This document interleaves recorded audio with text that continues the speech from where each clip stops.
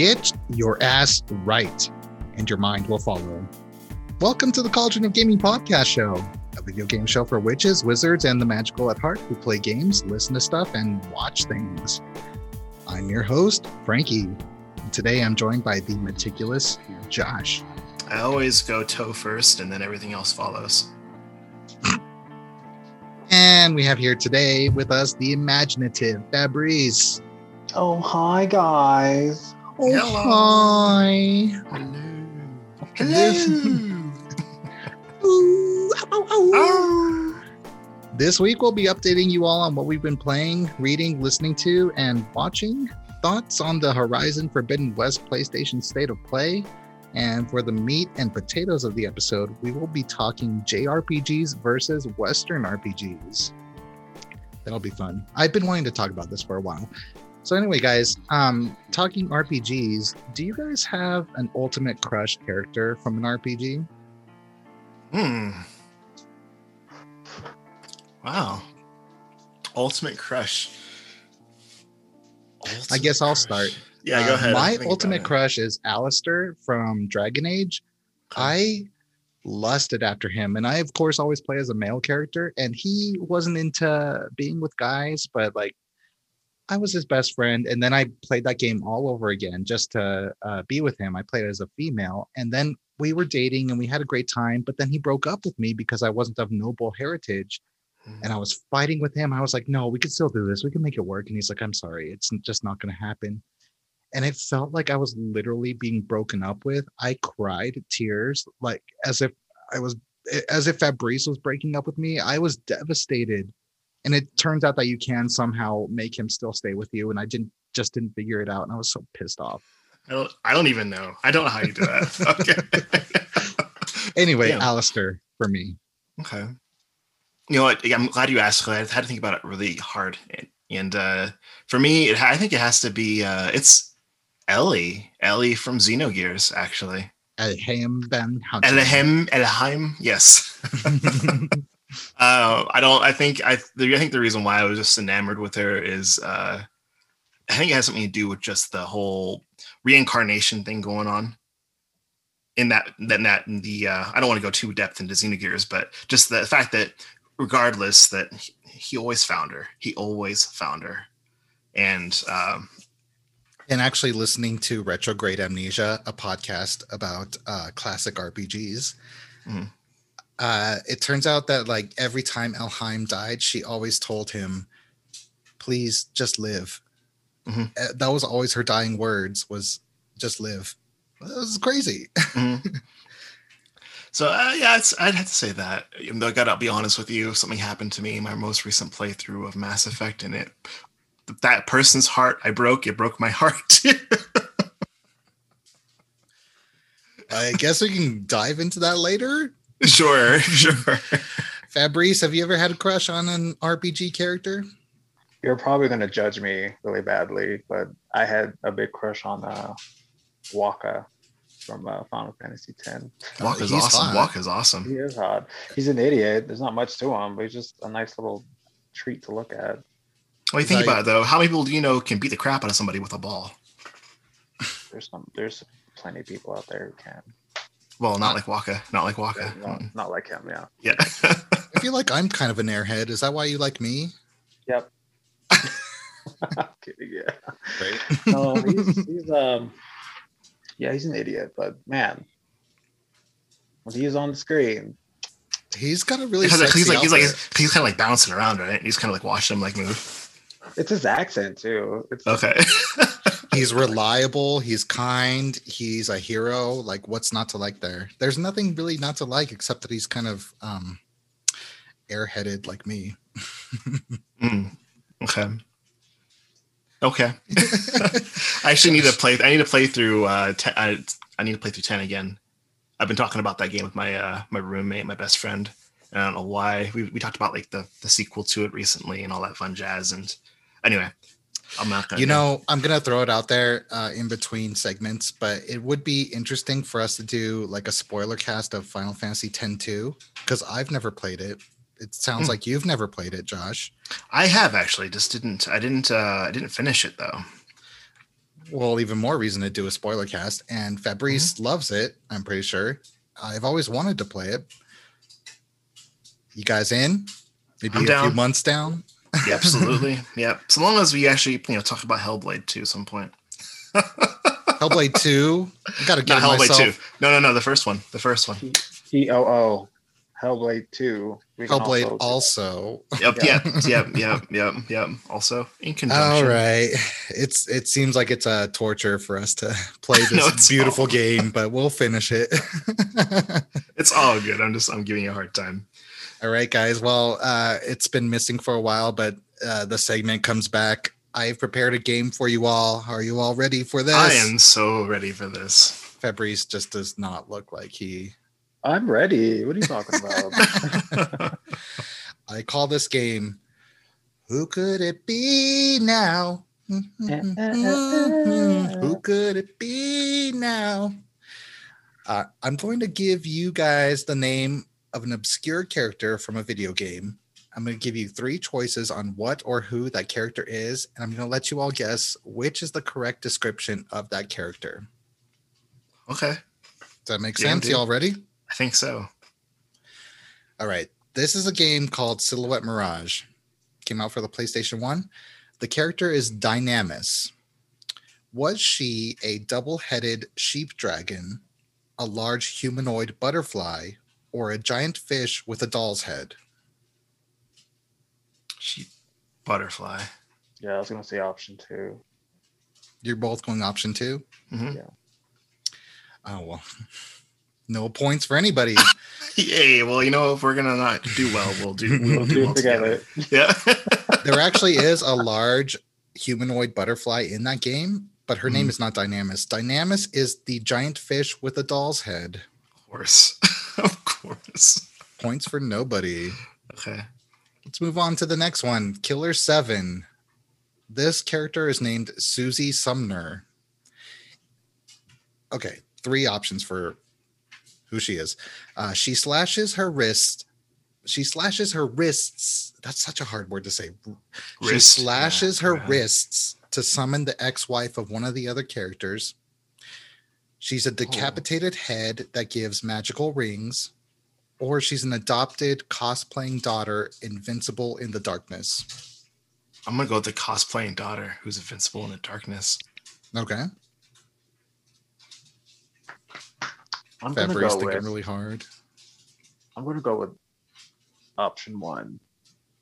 That one sounded good too, honestly. She slashes her wrist to summon the ex-wife of one of the characters. That's pretty extreme too. No points for anybody again. Oh Nobody's my winning. Lord. Nobody's winning. Yeah, god dang. In Killer 7, Susie Sumner is a decapitated head that gives you magical rings. What the heck? Yeah, what did she just like spit the rings out of her mouth? Like, how does she give people magical rings? Yeah, specifically, I do remember when you open like this dryer and her head is in it, and she has the ring in her teeth. She always gives you the ring out of her mouth. Oh, Yeah. Guys, not a good start. Not a good start. Let's move on to the third question. okay. Here's Mega Man X6. The character, Ground Scaravich. Now, is Ground Scaravich... It sounds like cabbage. Sorry. It sounds like something like a cabbage dish. Sorry. Quiet, you. Okay. Is Ground Scaravich a disaster relief walking stick worker, a treasure hunting dung beetle, or a part-time club owning burrowing cockroach? A dung beetle. 2. Y'all took the dung beetle? Mm-hmm. Okay, you get the point. Finally. Ground Scaravich is a treasure hunting dung beetle. If you look at the art for his character, he is sitting on a giant robotic piece of poop. So maybe he's collecting robot poop, which is like used oil or something. Wouldn't that? Okay. I'd think about that. No, I'm not going there. No, I'm not going there. Fabrice and Josh are tied at 1 point. Mm-hmm. And nobody's winning still. 2 points. Yep. Maybe I made this game too hard. We're going back to another Suda 51 game. This game is Killer is Dead. The character is Vivian Squall. Okay. Now, I have 3 options here. She uses multiple arms to fire 16 guns at once. The Sounds assistant who prepares soft-boiled eggs perfectly, or she suffers from back pain after being infected by dark matter from the moon. Option 1. So I'm gonna do the third option because if you go to the moon, it makes sense to have back pain. There is a character who suffers from back pain after visiting the moon and But it's not her. being infected by dark matter. That's not Vivian Squall. Fabrice, you got that point. She Nice. sprouts arms from her back and fires 16 guns at once. Okay. She's great. That She game sounds is pretty not. awesome. Sounds Okay. great. We're on the Okay. fifth question, guys. Okay. This is from a little indie game you guys might have heard of called Tekken. The character is named Zafina. Now, I have 3 traits here, which is correct. Now, Zafina, is she long descended from the ancient evil Azazel? Does her name come from Zafir, which is in Arabic, which in Arabic means guardian? Or does she fight using the style named Ancient Assassin Arts? Ancient Assassin Arts. Option B. Okay. Her name comes from Zafir, which in Arabic actually means victorious, not guardian. Josh, you got it right. Her fighting style is called Ancient Assassination Arts. Which makes no sense. That means Josh and Fabrice, you're both tied at 2 points each. Nope, nobody. Don't forget nobody. Nobody's winning, and nobody's tied with us too. Nobody. Yep, nobody. The third person playing with us. You can't see them though. Did you take your pills today? I did. Which pills were they? Question 6, you guys. This game is called Alundra. It's an RPG from the PlayStation 1. The character is named Bonaire. Bonaire? Is Bonaire a carefree villager who surfs and smokes weed? Is he the priest of the village who's in cahoots with the demons? Or is he the father figure who often says, "Oi," and "You know what I'm saying?" Ew. I'm going to go with option 3. I'm gonna go with option B. Why'd you say ew? I don't know. I didn't like that at all. The character who says "Oi" and "You know what I'm saying?" is Jesse. The priest is a different character as well. Bonaire is the carefree villager who smokes weed and surfs. Nobody got a point there. I have Alundra, but I never actually played it. I don't know. Oh, Josh. it's so You're good. doing real good. Yes, you both have played it. No. I played it and I love it. I think it's so good. Working Designs brought that over, and everything Working Designs does is amazing. They did such a good job on every game they brought over. I wish they were still around. 4 of their, well, one of them's 3 games. They did Lunar. And Lunar 2. They did Silhouette Mirage, which we had a question about before. I never played that one. I didn't know they brought that over. Oh, yeah. Okay. Cool. All right. Okay, you guys are still poised. Then they also did Vanguard's Vanguard's Bandits. I bought that when they said they were closing down the PlayStation Store, so I have that to play. That's added to my huge backlist. Right Backlog. Backlog. Anyway, guys, we only have 3 questions left. You guys gotta do something. You guys are tied at 2 points each. Nobody. Don't forget nobody. This is a game that only people know because it's one of my favorites, of course. Final Fantasy Tactics. Okay. The character is Zalbag Bolv. 3 options here. Is Zalbag Bolv the good brother who sacrificed birds the Lucavi Adramelech? Is he the bad brother who becomes the Lucavi Adramelech? Or is he the coward brother who died by the Lucavi Adramelech? B, bad brother. A. Sweet. Dystarg was the bad brother who became a Dramelech. Zalbag was the good brother who defeated Dystarg, but then Dystarg became a Dramelech and killed Zalbag. Oh God! Yeah. Of course, you got to be the one. I played Tactics once, and of course, you're the person who plays it like once every year. So. I love that game. Okay, that's awesome. Zalbag. I know Fabrice didn't even play it. Good job, Fabrice. Yeah, good. Yeah, that's awesome. Fabrice has 3 points. Josh has 2 points. 2 questions. Nobody left. has 2 points. Oh, yeah. Don't forget nobody. Everybody forgets nobody. Yeah. Question 8. Mm-hmm. Donut County. Donut County. The character is Coco. Is Coco the raccoon who caused all this mess with an app? Is Coco the best friend crocodile who loves to tan? The best friend crocodile who loves to tan. There, we said it right.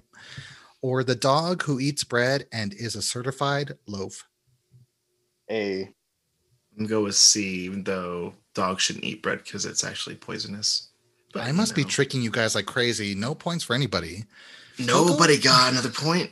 Coco's the best friend crocodile who loves to tan. Makes sense. Crocodiles like to do that. I guess. Sure. All right, Josh, you need to get this one right to tie, or Fabrice, you're running away with the win. We got our last question here. Fabrice is tied with nobody. Uh-huh. Yep. You need to get out of here with that nobody business. I swear to God. This game is Star Ocean, the second story. The character is Ernest Ravid.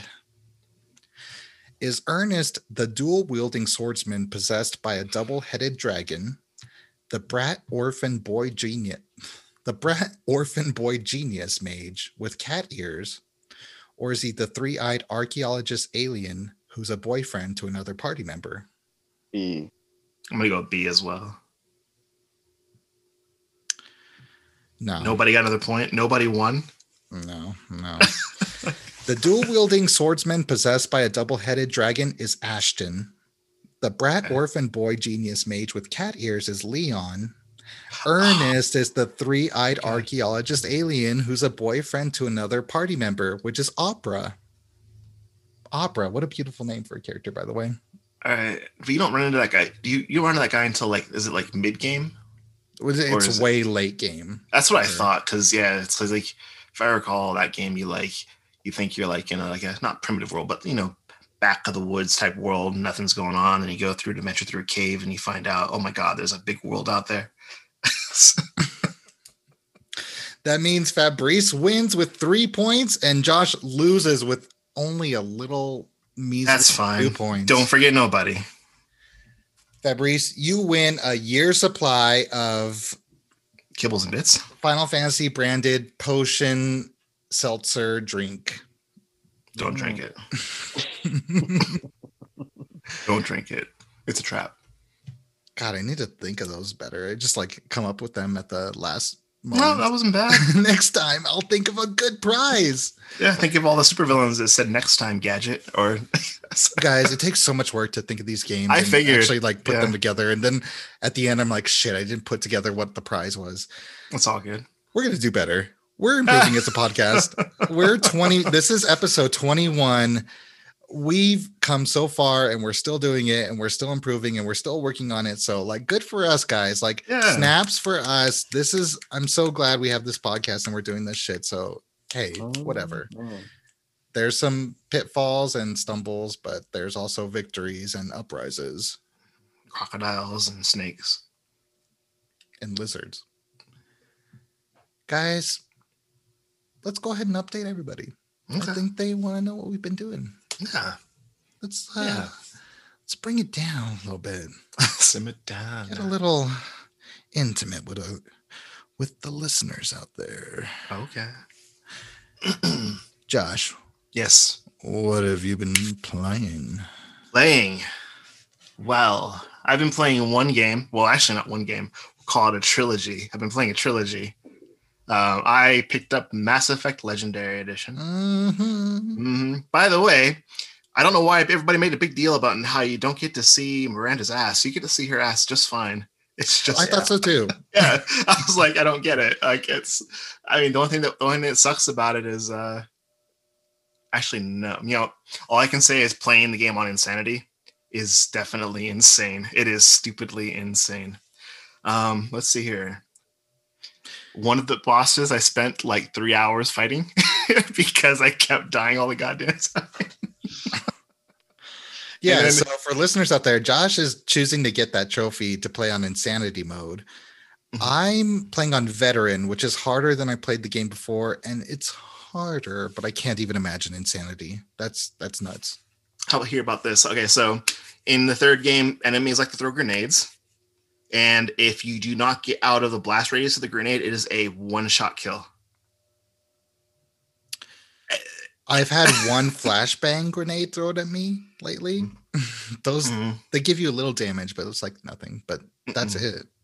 No, it's yeah. And there's an enemy in Mass Effect 3 that literally, if you get too close to them, they will pick you up and kill you, and that will pick you up and push their arm through your belly, and you're dead. You're already on 3? Yeah, I'm on 3. Jesus. Yeah, I don't know how close I am to the end. I think I'm close, but I found out something kind of crazy. So apparently, unless you play like Engineer in the third game, you cannot get all the trophies in one playthrough. You have to. There's one trophy that I'm gonna have to play the game again to get. It's setting enemies on fire, so you can't use any of your teammates' abilities that causes enemies to go on fire like you can in the second game. So I have to play as my my infiltrator in the third game to be able to get that last trophy that I'm going to be missing by the time I'm done playing. It's okay. We clarified when Josh and I were talking about the game that you don't have to play as an engineer and an adept to get all the trophies in the first game, because you can get the trophies from using your teammates' abilities. Same with Mass Effect 2. And I can't do that in 3? Not in 3, apparently. Yeah, it's really frustrating. So, and I should correct myself. It's not engineer in the third game. It's you have to play. I think when you transfer your character over from the first game, and maybe when you start a new character too, if you're playing as the infiltrator, you get the firebolt ability. So it carries over in the third game. Yeah, the incendiary.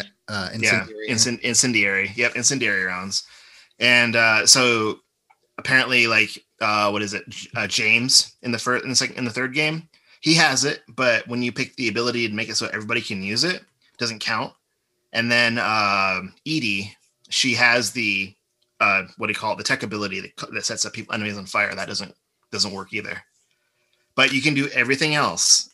So just keep that in mind. Yeah, but it's only for trying to get all the trophies. Like if you're trying to do what I'm doing, which is, I was able to get everything through the second game, got all the trophies. That one playthrough.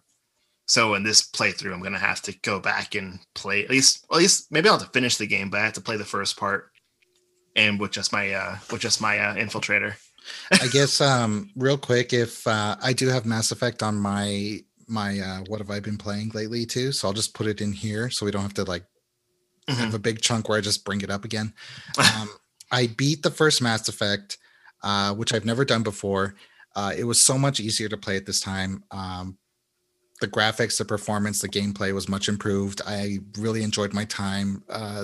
The final battle was so gorgeous. I loved it. The lighting effects are amazing, and I love the improved character models. Everything was stellar. I'm really glad I finally beat the first Mass Effect, because a lot of the small choices I made actually carried over into Mass Effect 2. One of the small things that I did was there was a scientist at Saren's lab in the first game that she was an Asari, and I let her go. And then she showed up in the second game. She's like, "I know you. Do you remember me?" And I was like, "Oh my God, I do remember you. we nuked that place, but I let you get away." And that was really cool. It's really cool that small choices like that really matter and come up as you keep playing the series. I never played the first Mass Effect, so seeing something small like that really blew me away, and I loved it. But right now, I'm just recruiting characters. I'm in the second phase, so I'm about to recruit Thane, um, and Samara, and what have you. And so I'm like in the Holly, second yeah. phase of recruiting characters. Um, there's a big jump when you play the first Mass Effect and go into the second Mass Effect. Like, it looks so gorgeous. Mhm. Everything is so much better. Like, the ammo system is a thing. One of my favorite guns has like really little ammo, so I'm constantly like searching out there for ammo drops. Mhm. But everything is just so much better. And then all I had to add to this was like playing Mass Effect 2 is reminding me why I love Mass Effect so much. I think Mass Effect 2 is one of my favorite games of all time. And playing it again with these improved um, aspects of it is it's making me so happy, and I'm really, really, really loving my time with this game. I'm Mhm. I'm in love. I'm kind of with you there. So I can't say. I mean, I'm a veteran of the first game. I played the first game quite a few times, and even before this Legendary came out. And for me, the hardest transition was going. This is hell. This was back when I got second game on day one when it came out on the 360. Uh, it's the switch from having a gun that would overheat to having a gun that has ammo is probably for me the worst thing that possibly happened to Mass Effect. But I understand where they're trying to go. They turned it into more of an RPG shooting game, and that's a lot more prevalent in the third game for sure. It's kind of like everything they learned from the first to the second. Well, really, actually, everything they learned from the second game into the third game. It's a refinement of almost everything. I mean, one of the things that I love that they did in the Legendary Edition was make it so you can use any weapon that you wanted to. In the Mhm. first one, where originally you couldn't do that, and then you go to the second game, and then you're restricted to your class weapons. Yep. So, which is like what? And then you do get a pick a third weapon at basically the halfway through the game, and then which is cool. So I was able to do what I was able to do. Actually, it increased my ability to survive once I was able to get this Mhm. gun and a sniper rifle. Because when you play as a what is it called, an adept, which Mhm. is pure biotic abilities, you're restricted to a submachine gun and a pistol. It's like, I'm what the playing as hell? an adept. Yeah, Yeah. it kind of sucks because I want to use assault rifles and shotguns, but I Yep. can't. Not yet, Well, at least. yeah, you're going to be able to soon. You'll be able to pick either a shotgun or a assault rifle here pretty soon. So, which is really cool. That's that part I do like. But going into the third game, I was thinking about this, like going from the second into the third game, because I've actually never played through the whole third game. And I was like, how cool would it be if you could just use whatever weapon you wanted, but you'd have to pay penalties to use whatever if it wasn't part of your class. And awesome thing in the third game, you can use whatever weapon you want, but the weight of the weapon impacts your cooldown of your abilities. Ah, okay, that's cool.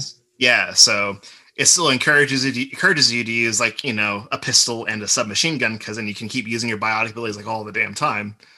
But for me, like I'm using a sniper rifle and a pistol, and I'm still able to use my stuff quite often. But I'm also able. Actually, I went to an assault rifle, and a sniper rifle.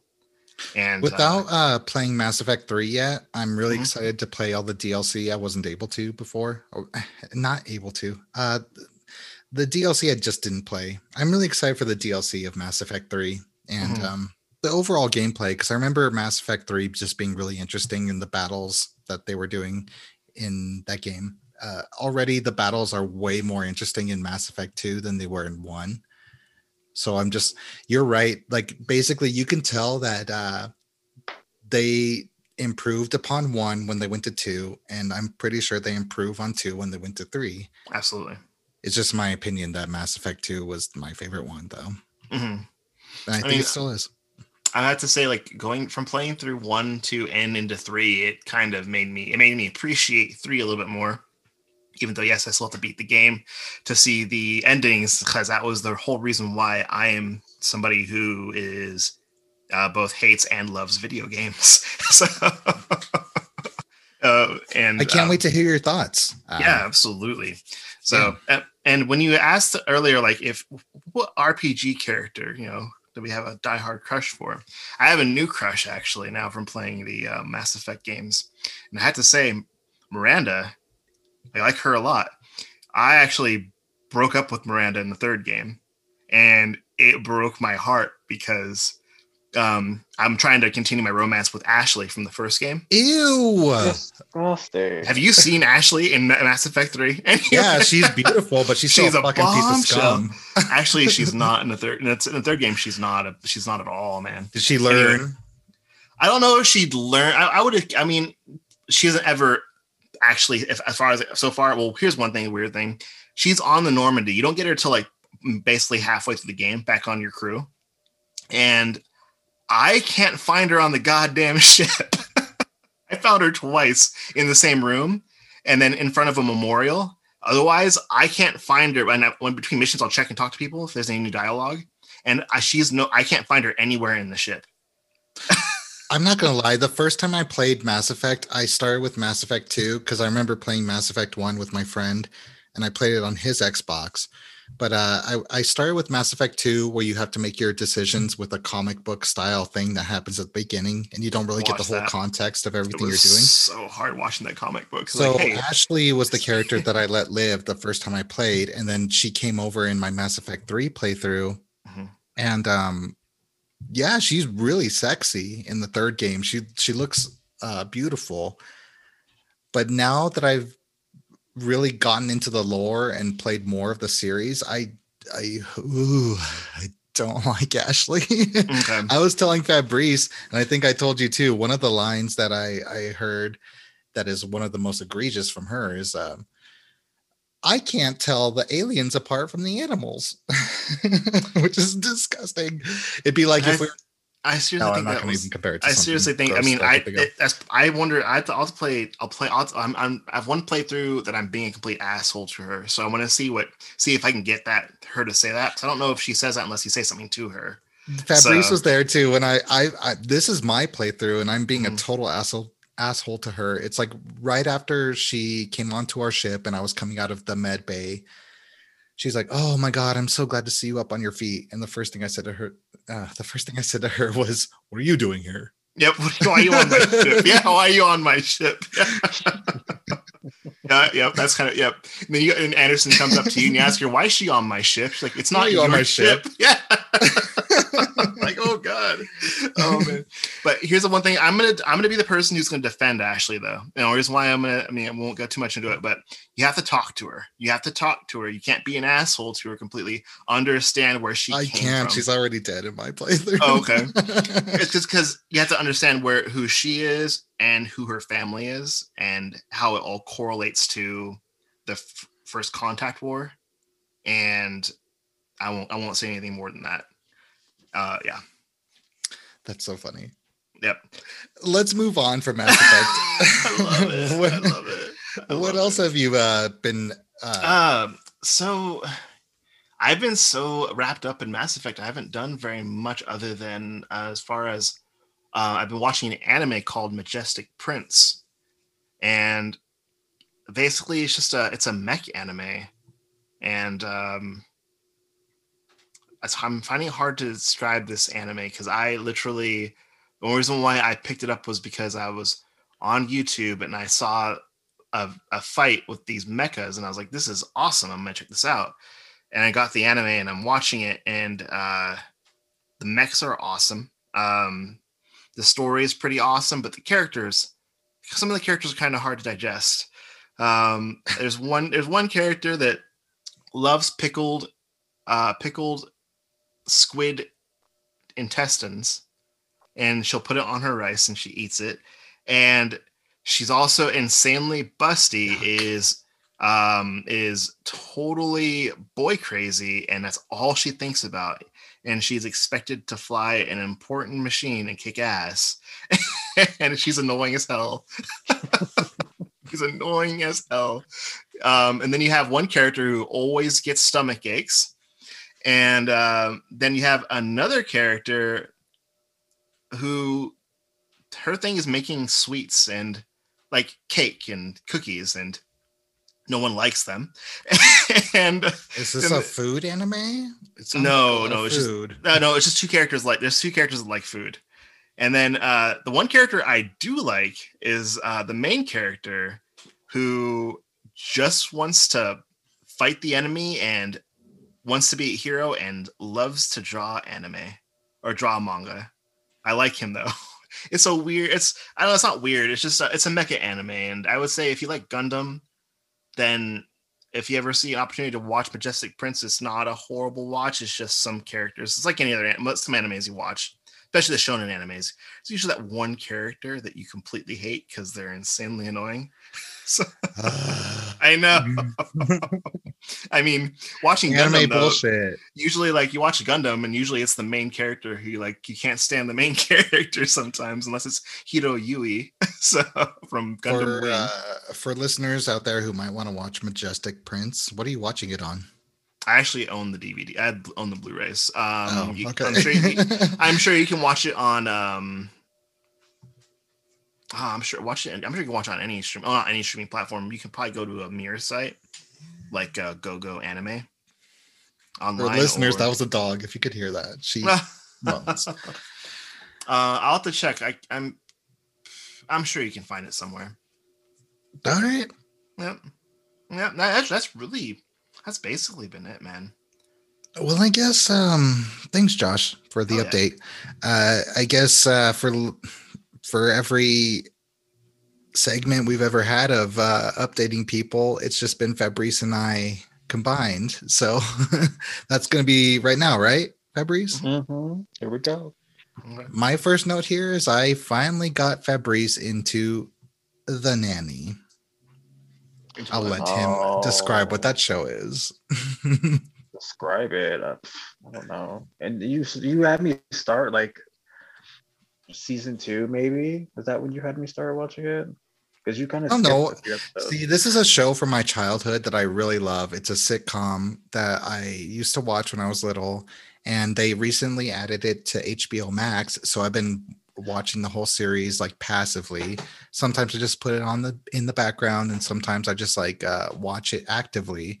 But Fabrice has been there for some of it, and what do you know? He's been interested in that show. What show is this again? The Nanny.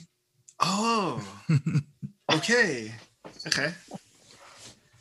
It's just funny because when I was a kid, we only had like three channels. The Nanny was always on. I hated it. I always skipped it or just had it on in the background, but turned the volume down. But I don't know. Now that I'm older and watching it, she's so charming, and cute, and fashionable, and honest, and I don't know. There's something about her I really like. So watching these episodes, I kind of really like The Nanny.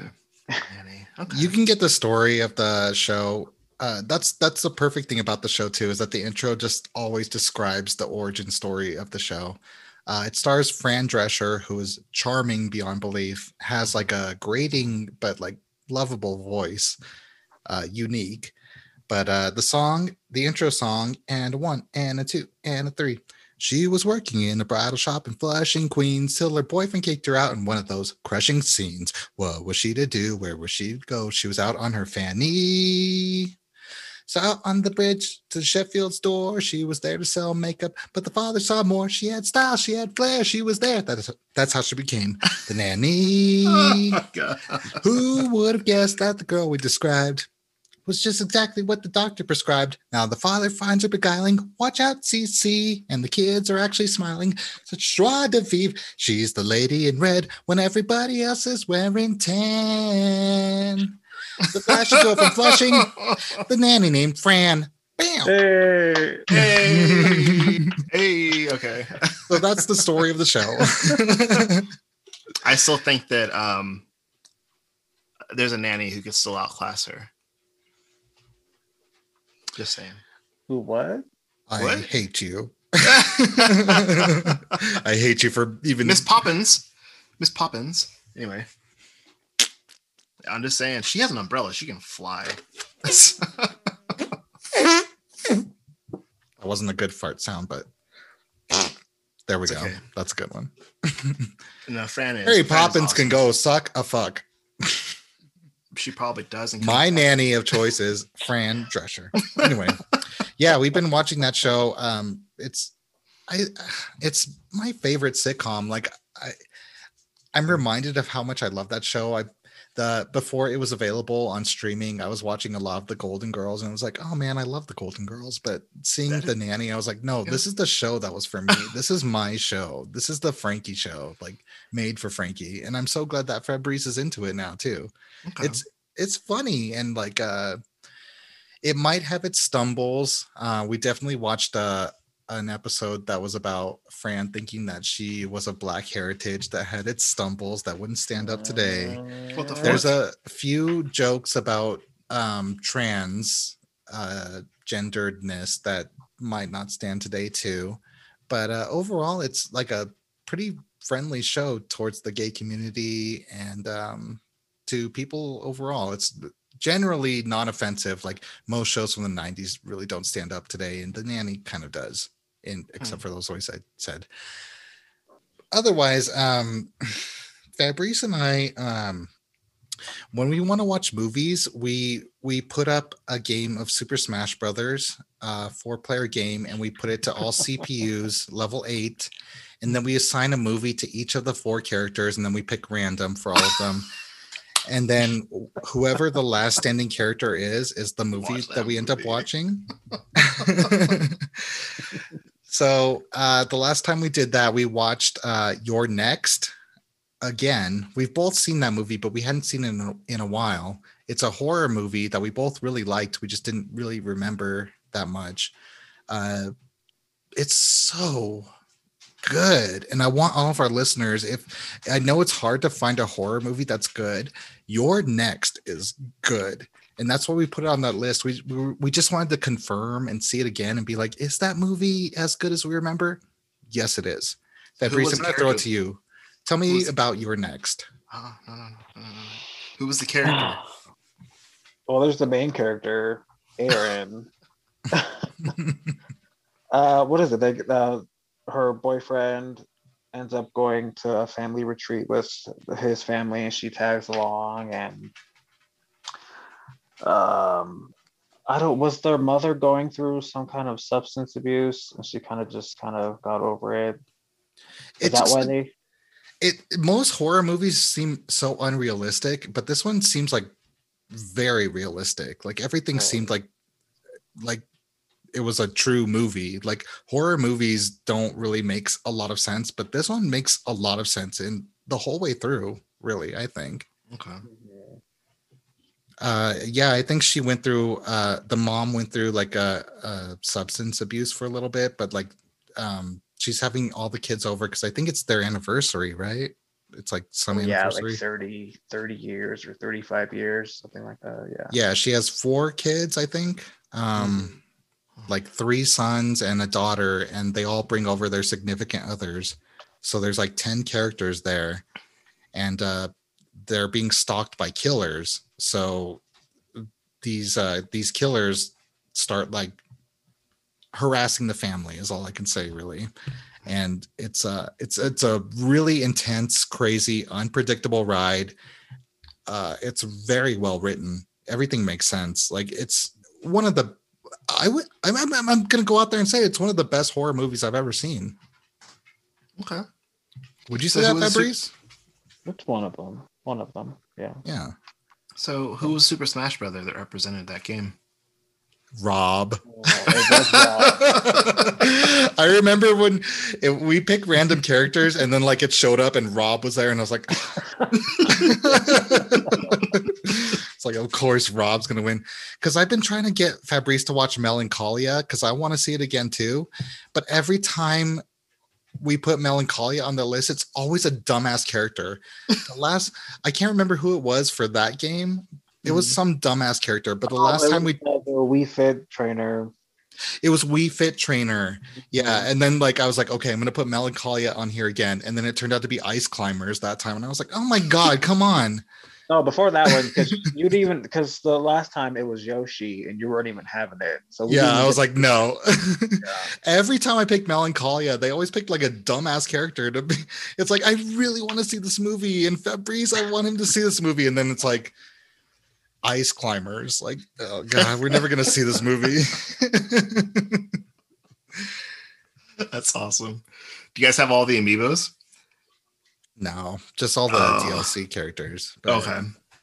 That's one of the cool things I thought was really cool about the amiibos is that let's say you have like Link and you play as Link, you could it will keep track of how you play your Link and you can assign it to like the amiibo and then the CPU acts more like how you play.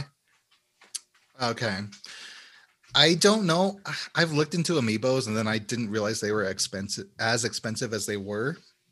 So it's all good. I mean, that's probably one of the worst parts about the amiibo market is that if you don't buy them when they first come out, they end up being like expensive later.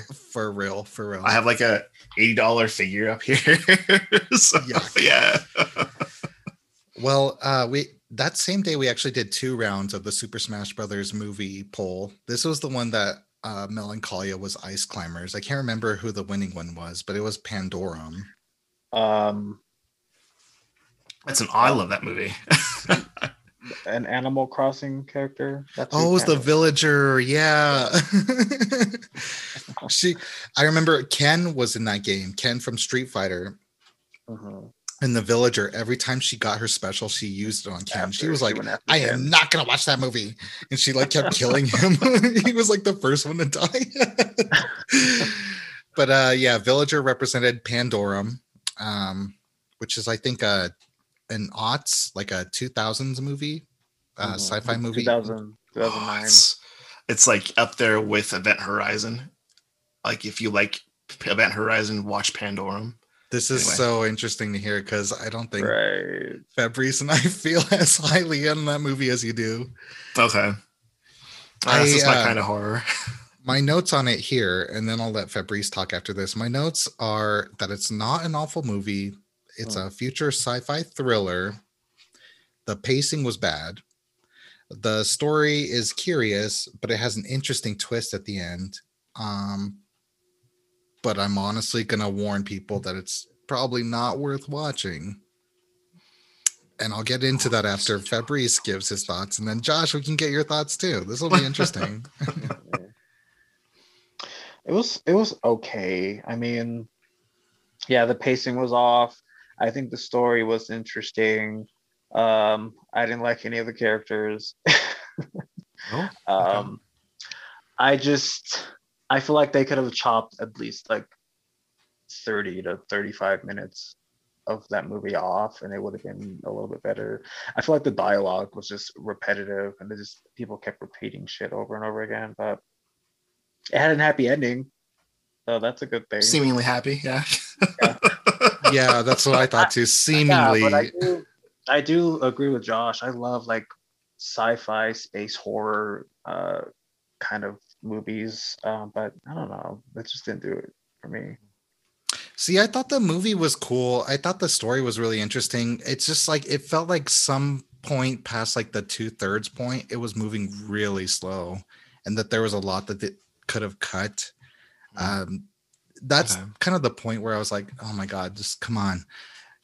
But when it started getting to the meat and potatoes of the story, I think Fabrice saw the twist before I did. Try not to spoil it, but when like the name of the movie Pandorum comes back into play late in the movie, it's like, oh yeah, Pandorum, that's something I should remember. It's like not until the ending of the movie I was like, oh my god, that's why.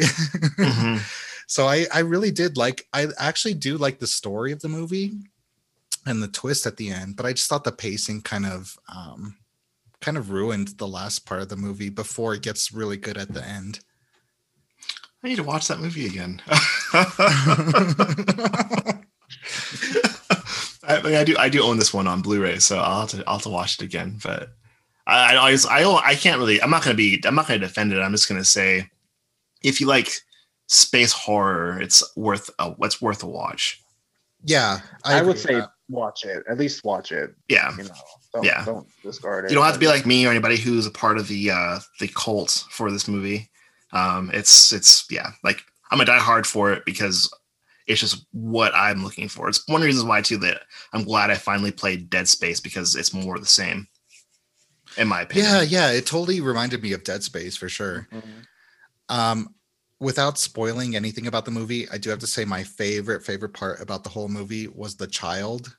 Trying to be as vague as possible, but the child scared me. Really? Really frightened the shit out of me. So I was like, dude, no, go. Well, moving on. Recently there was a demo for Scarlet Nexus, and I think it was just for Xbox, but it just recently came out on Friday for the PlayStation. And I got it, and I played both the female and male sides of it.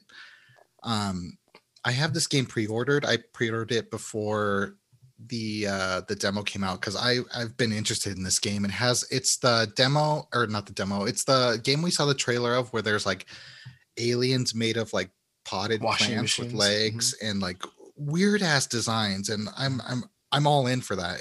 It kind of reminds me of how I felt about Nier Automata when I was seeing teasers and trailers for that. So I'm kind of all in, and I played the demo, and I'm more excited actually to play the whole thing. The graphics are gorgeous. I think the graphics are really beautiful. It's cell shaded, but like of course like next gen, like not PlayStation 5 next gen, but like just beautiful cell shaded graphics. And I love seeing that because cell shaded always looks beautiful to me. The monsters are really cool.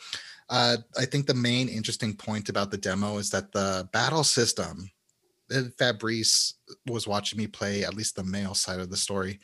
The battle system is very complicated, and it was like it was hard for me to remember which buttons to press to do what, because they keep introducing things on top of things on top of things on top of things. Oh, sounds awesome. Okay. So it definitely reminds me of like Devil May Cry or Bayonetta. It feels like an RPG, but the battle system is crazy because like with the male character, I remember at least switching from fire to like I don't even remember what, like just like 4 different powers. But even the female, she has different powers. She had like speed and teleportation, and it's really interesting that both of their gameplay styles are very different. Like he's up close and close range slashing style, and she's like medium to like far range, and she has different powers. Like I'm wondering if this game is like calling for you to play it twice from each viewpoint, because the demos had the same story but with different characters.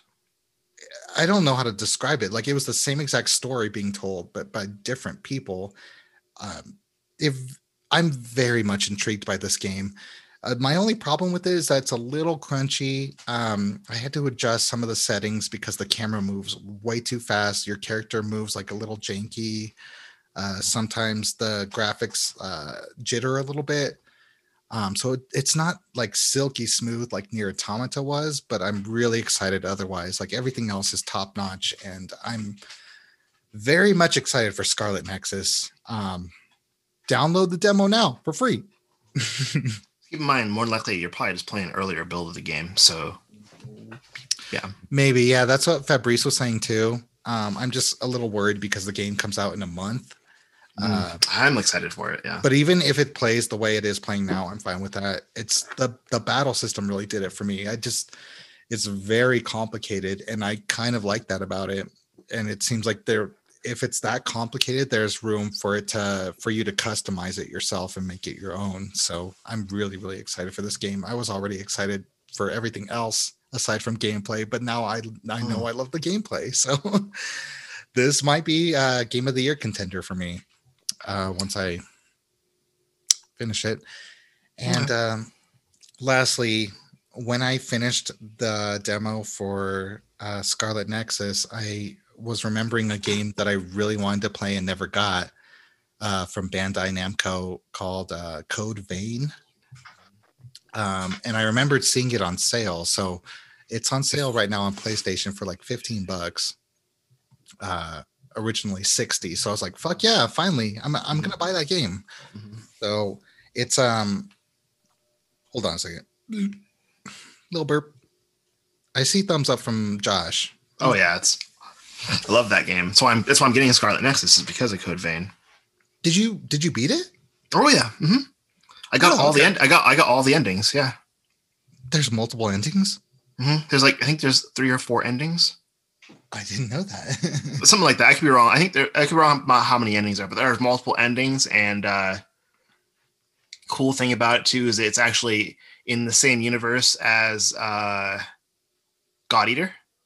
I was gonna say when you first get to the home hub and I went to the jukebox and there was like God Eater music, I was like, ooh, these songs are all good. Why are these in here though?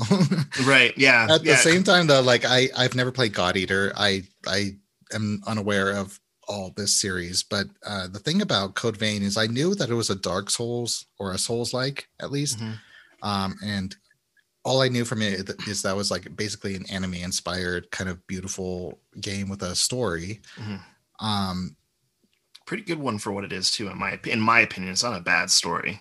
Yeah, I'm not sure about the story so far. There's a lot going on, but I'm very early in it. But the character customization, which is one of my favorite parts about games, is so perfect in this game. I love the character customization. So if you those listeners out there, if you like The Sims and you like making people, just get this game just to make a character because it is so fun. I spent like an hour on it, and then like when I got back to the hub, I spent another like half hour like changing my clothes again because it is so good. I love the character customization. But the game loop is really fun, and for it being a Souls-like, it's actually one of the easier Souls-likes, I would say. It's not punishing, yeah.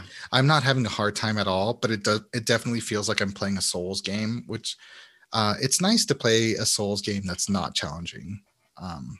It feels like nice. I feel like if you're interested in Dark Souls or Bloodborne, this might be a good starting point because it feels like kind of training wheels Souls a little bit. That's fair. It kind of gives you the feels of what a Souls game is like, but it's not that difficult. But it's not easy on you either because I died like maybe once or twice. But yeah, you can't just hack and slash. Yep. Yeah, I love it. I really like it. I'm really into this game. I'm having a lot of fun with it. So I'm playing this side by side with Mass Effect right now, and glad to hear it. Yeah, that's about it as far as games. The last thing I was going to say is that Fabrice and I have been watching the new Drag Race series, Drag Race Down Under. I don't think we have much to say because it's a very unpredictable season. All the queens are bitches. I like Electra Shock, but she really needs to up her talent because all the queens are like surpassing her on that. But she's kind of getting up there. Anita Wiglet was one of my favorites, but she got sent home by Karen from finance. How many Karens are in there? Just one. That was just one Karen. Okay. Karen from finance. That's her name. That's no Chads. Her name. Okay. Yeah, right now. I'm rooting for Electra Shock and et cetera, I think. Spoiler alert, she went home. So she did go home. Fuck, I forgot. So no, just yeah, I wanted to bring this up because like we're kind of lackluster on this newest season of Drag Race, being the Australian season, but we also have a new season that was just announced, which is All Stars 6. So Fabrice and I, we're moving here soon, so we're going to take a little break, but we're going to pre-record an episode giving our thoughts on the cast reveal for All Stars 6, and then also our overall thoughts on the whole series and kind of telling y'all what we like, what we don't like, who our favorite queens are, what our favorite seasons are, this and that, and what have you. Just as a filler episode because we got things to do and we live our lives. So we have to do that. If you got any of y'all are anime watchers, don't worry. This will be better than a filler episode in anime. Just trust me on it. Or yeah, do it. Be you. Do what you gotta do. Be you. Oh, you can be kind if you want. Game on. No, what? Nobody got that. Like what? Well, because we're still recording here. I mean. All right, guys. This segment has gone on pretty long, so let's take a quick break and we'll go to the next segment, which will be Just talking about a little bit of the news, and then we'll get to the meat and potatoes. All right, guys? Cool beans. All right, we'll be right back.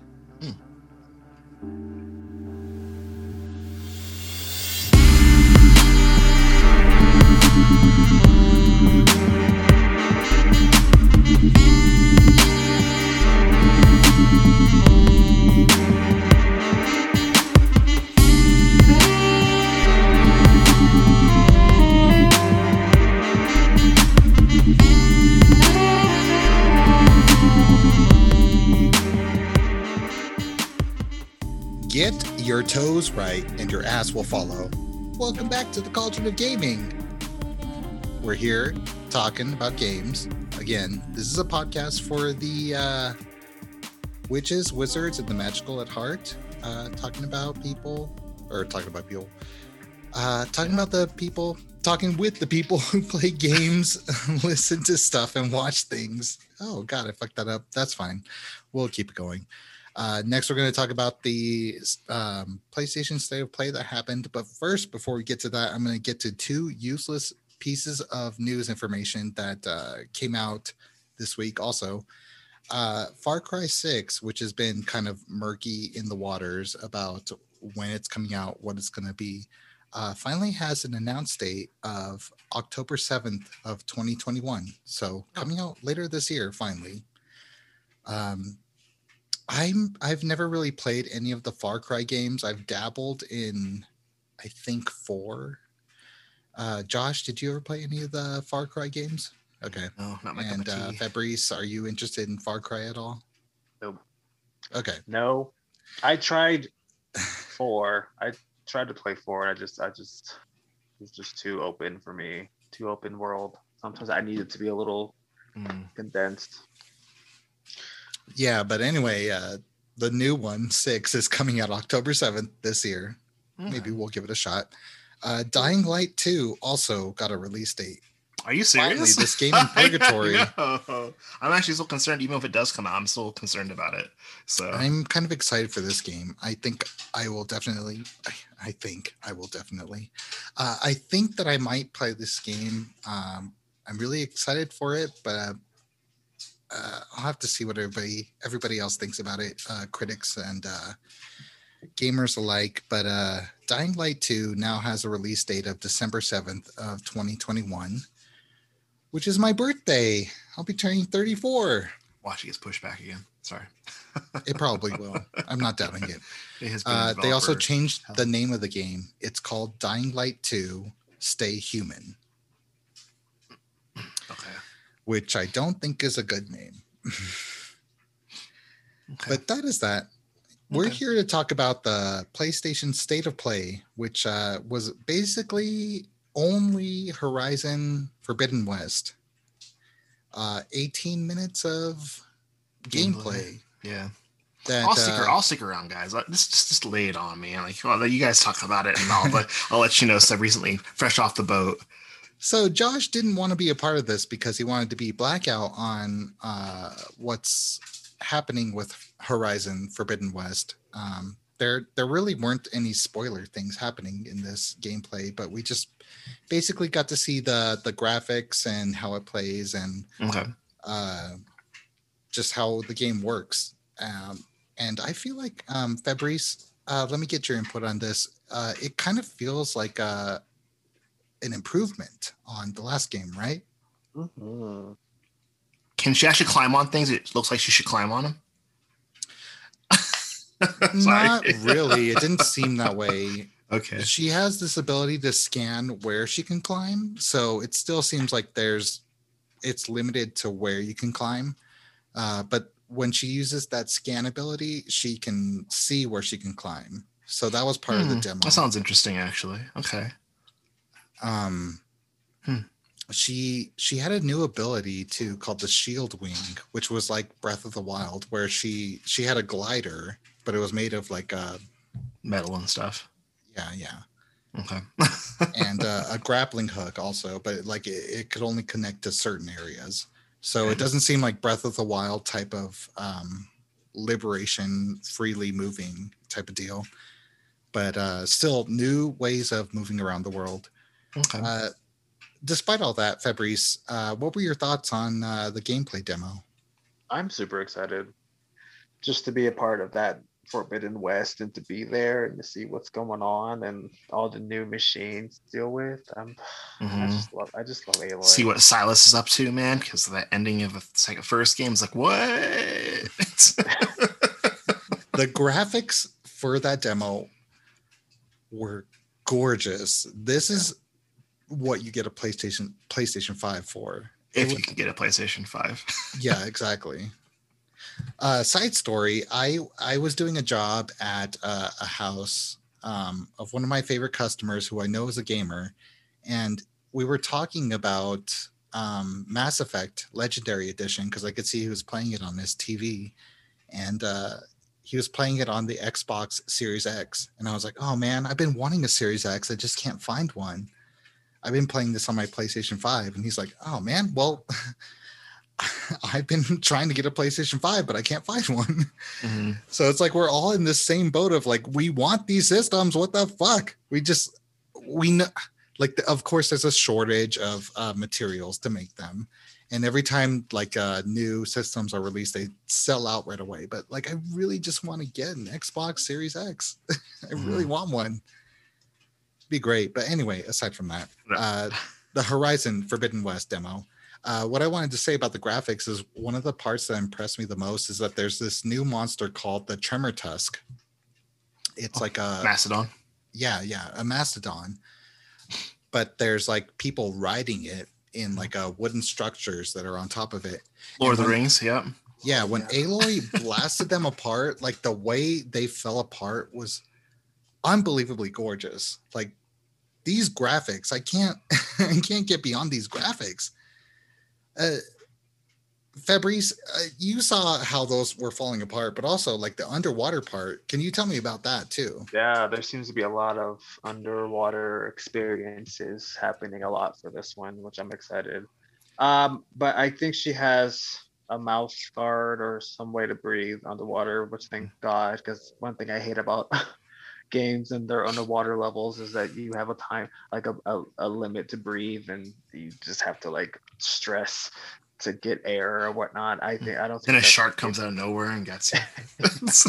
I think that's still going to be an issue, but the breathing part will be fine.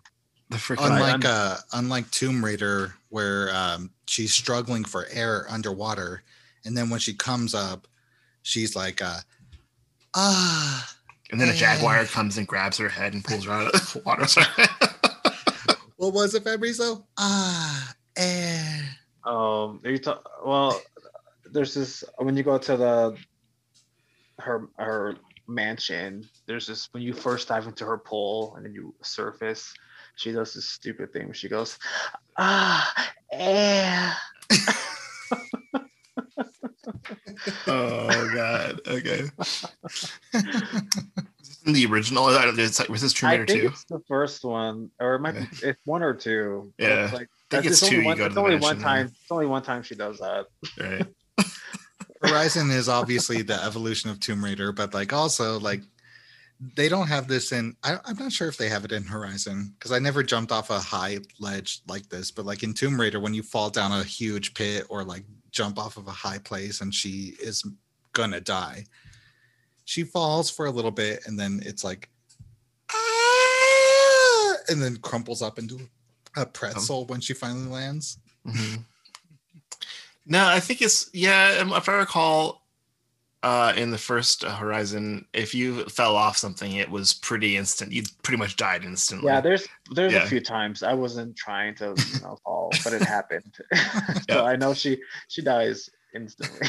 and she can die from like a 5-foot fall too. It's like so that's why I asked, like, is there stuff that she can climb on that normally? It's that in the first one, that's my biggest complaint is that Aloy is so agile that she'll run into a rock and fall over it, or she'll run into a rock and she can't get around it. Or can't step over it. She has to go around it. It's just a pebble on the ground. Sorry. I guess there was none of that in this gameplay trailer. There were new raptors that have like saws, like 2 saws for a mouth.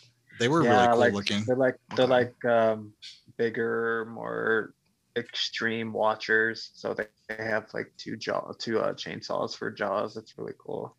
And also there were like people like humans riding around on them, and then later in the demo, Aloy can ride around on them too.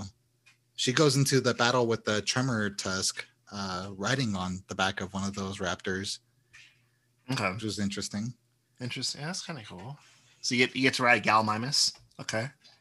with Sure. Sawtooth. Yeah. Sure, Jan. You haven't seen Jurassic Park? Come on, man. What is that? It's a Gallimimus. Sorry. But overall, I thought the demo was like, my main takeaway was that it was gorgeous. Of course, they introduced like new ways of playing the game, and like it looked like a lot of classic Horizon gameplay. But man, those graphics! Did they give us a launch date? They did not. Oh, that was the surprising part. See? Is like they didn't even say anything about a release date. Yeah, so Watch is not coming out till next year. Fabrice, what did you think about that gameplay trailer? I loved it. Also, I wasn't expecting Horizon to come out this year, so Okay. I'm not surprised there was no release date. But yeah, I loved it. It was beautiful. I'm super excited, as if I wasn't before, but I'm such a huge Horizon Zero Dawn fan. Mm-hmm. Man. See, I'm actually kind of glad I didn't watch it, guys.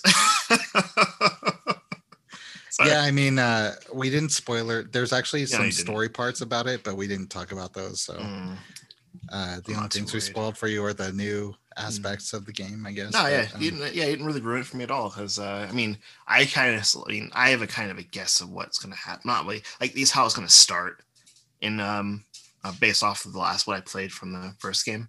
So I have a pretty good idea. So I'll see if I'm right at all. So yeah. Well, I guess let's move on to a segment we forgot last episode, which is an ever building source of music recommendations from the Cauldron. Okay. For listeners out there, we are giving one song choice for every episode that we are putting on a Spotify playlist that we will have the link to in the description of the episode. So check that out for a cool playlist that's building with cool songs. I think that I have a cool taste in music, but maybe that's just me. But Josh and Fabrice, man, they really pick really good songs. And this playlist is really cool so far already with the few songs we have. We didn't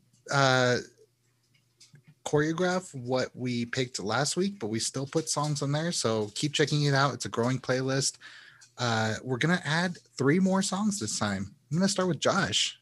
What are you adding this week? Okay, this one might be a little bit different from what you might be on the playlist. It's a song called "The Freshman," by the Verve Pipe.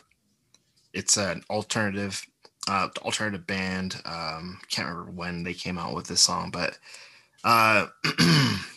reason I'm recommending this song is because I was thinking recently about all the friends that I've lost since growing up, like friends that I've lost to suicide,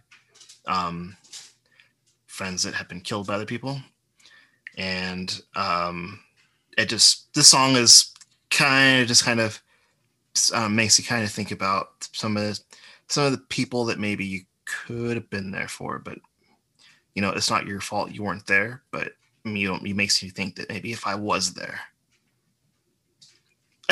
Sorry. That's beautiful, Josh. I can't wait to hear it. Yeah. What about you, I won't say anymore. Fabrice. Oh, hey, are you done, Josh? Yes, sir. Yes, sir. Sorry. I had to take a second there. Yeah, you're good. But that was beautiful what you said. So the song I picked is a song that I've played a lot of since Frank and I've been together, and I think he's pretty sick of it, but I love this song so much. It's called Idle Talk, IDLE Talk, by I Am I Who Am I. and it's just one of my favorite songs. It's a feel good song. It's musically it sounds really good, and her vocals it's almost as if she's an instrument that's a part of the song too. The way she does her vocals is really cool too. So I don't know. I just really like this song a lot. So there it is. Idle Talk. Mm. Mm. Playlist is getting better and better. For my pick, I actually picked a song from when I was younger. When I was a teenager, I was like trying to listen to a lot of things and figure out what I actually liked in music. A lot of it was Japanese, and this song I'm picking is one of those Japanese bands that kind of grabbed me for being unique when I was younger. The song is called Automation Structures, and the band is Coalter of the Deepers. They, I don't think they're too well known, but they're a very weird band. They've done I think I found them because they have a few like metal rock type songs, but they have a lot of weird like experimental shoegaze type of music. And I think this song kind of puts me in a mood where I can just feel calm and like really analyze things. It's a weird electronic song. It's one of their weirder songs too, but it really puts me in a good mood. It's a positive song, makes me feel good, and yeah, you can actually look up The Freshman by The Verb Pipe, Idle Talk by Am I, Who Am I, and Automation Structures by Coalter of the Deepers on our playlist. We're going to add those and look for our other songs from our past episodes. Again, link in the description below, in the description of the episode. Check those out. We have good music tastes. Subjective. I mean, if you like our playlist, I'll put it up here right up front. Please rate, review, and subscribe. Helps us get out there. Come on, guys. We're going to go ahead and move into our meat and potatoes of the episode, but Fabrice is not going to be a part of this because he is mainly JRPG. He has not played a lot of Western RPGs. I wish he would stick around to talk about the JRPG parts, man. You two got it. I feel like you guys got this. All right, brother. All right. Farewell to Fabrice. We love you. Good. Your shirt's awesome, by the way, man. Thank you. Mm-hmm. The square goes into the square hole. Shut up. Okay, bye. Hey, buddy. Ooh, all right. Man. You're here with your guys, Josh and Frankie. Mm-hmm. Here to talk about JRPGs versus Western RPGs. Yes. You ready for this, Josh? I'm ready. Let's prepare you. Okay. All right. Japanese RPGs started the tradition of RPGs, or role-playing games, as we know them today.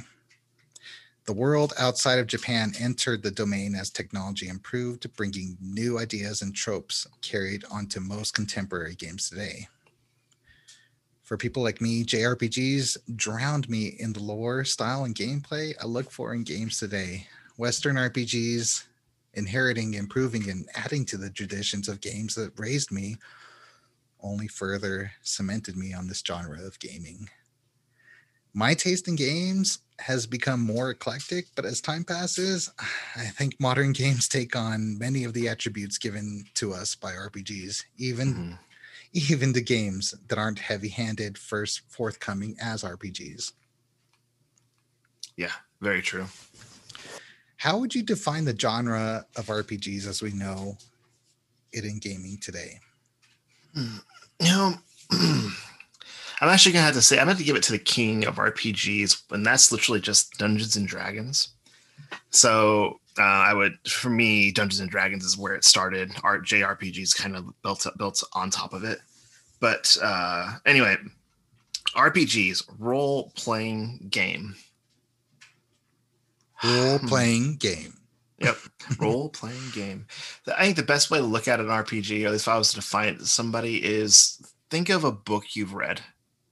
Let's say if you read fiction, even if you read nonfiction, and imagine being that person in that book, but you make the choices yourself. You go on that adventure, but you're that character, but you're making the choices throughout that adventure.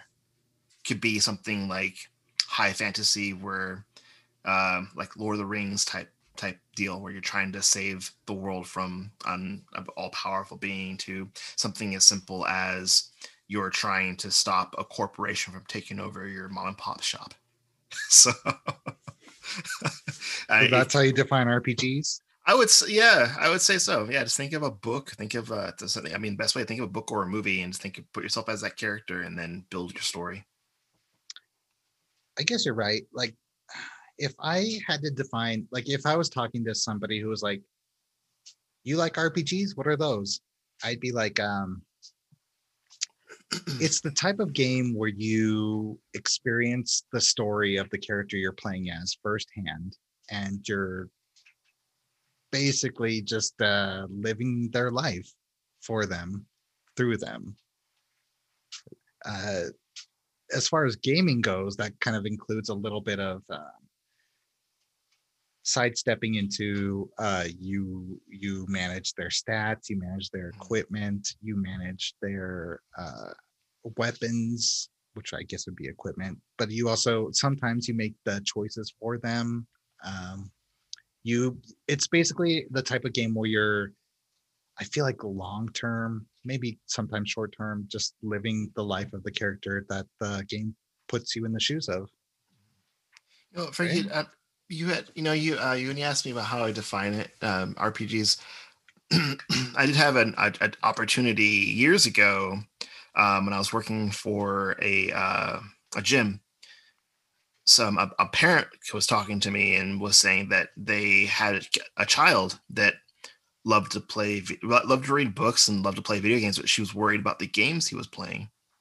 And she had heard that through the grapevine that I played video games, and she asked me, what would you recommend for my son to play, based off of being somebody who likes to read books a lot.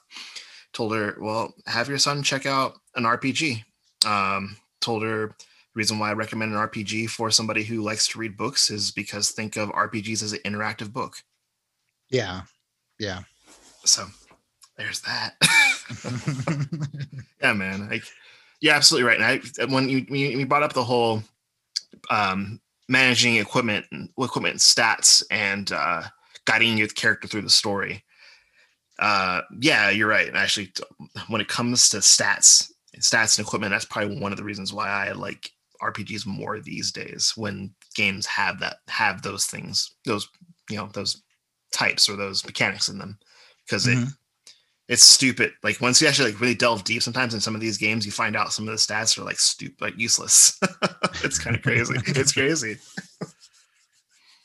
Well, I guess I have another question for you then.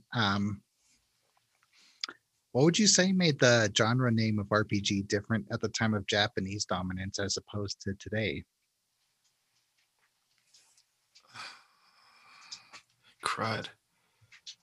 I Just in guess reference, build on that question. yeah, please. Yeah. RPGs really came into dominance in video games with the Japanese. The Japanese were making great RPGs, and that's kind of where we got our first experience of games like that.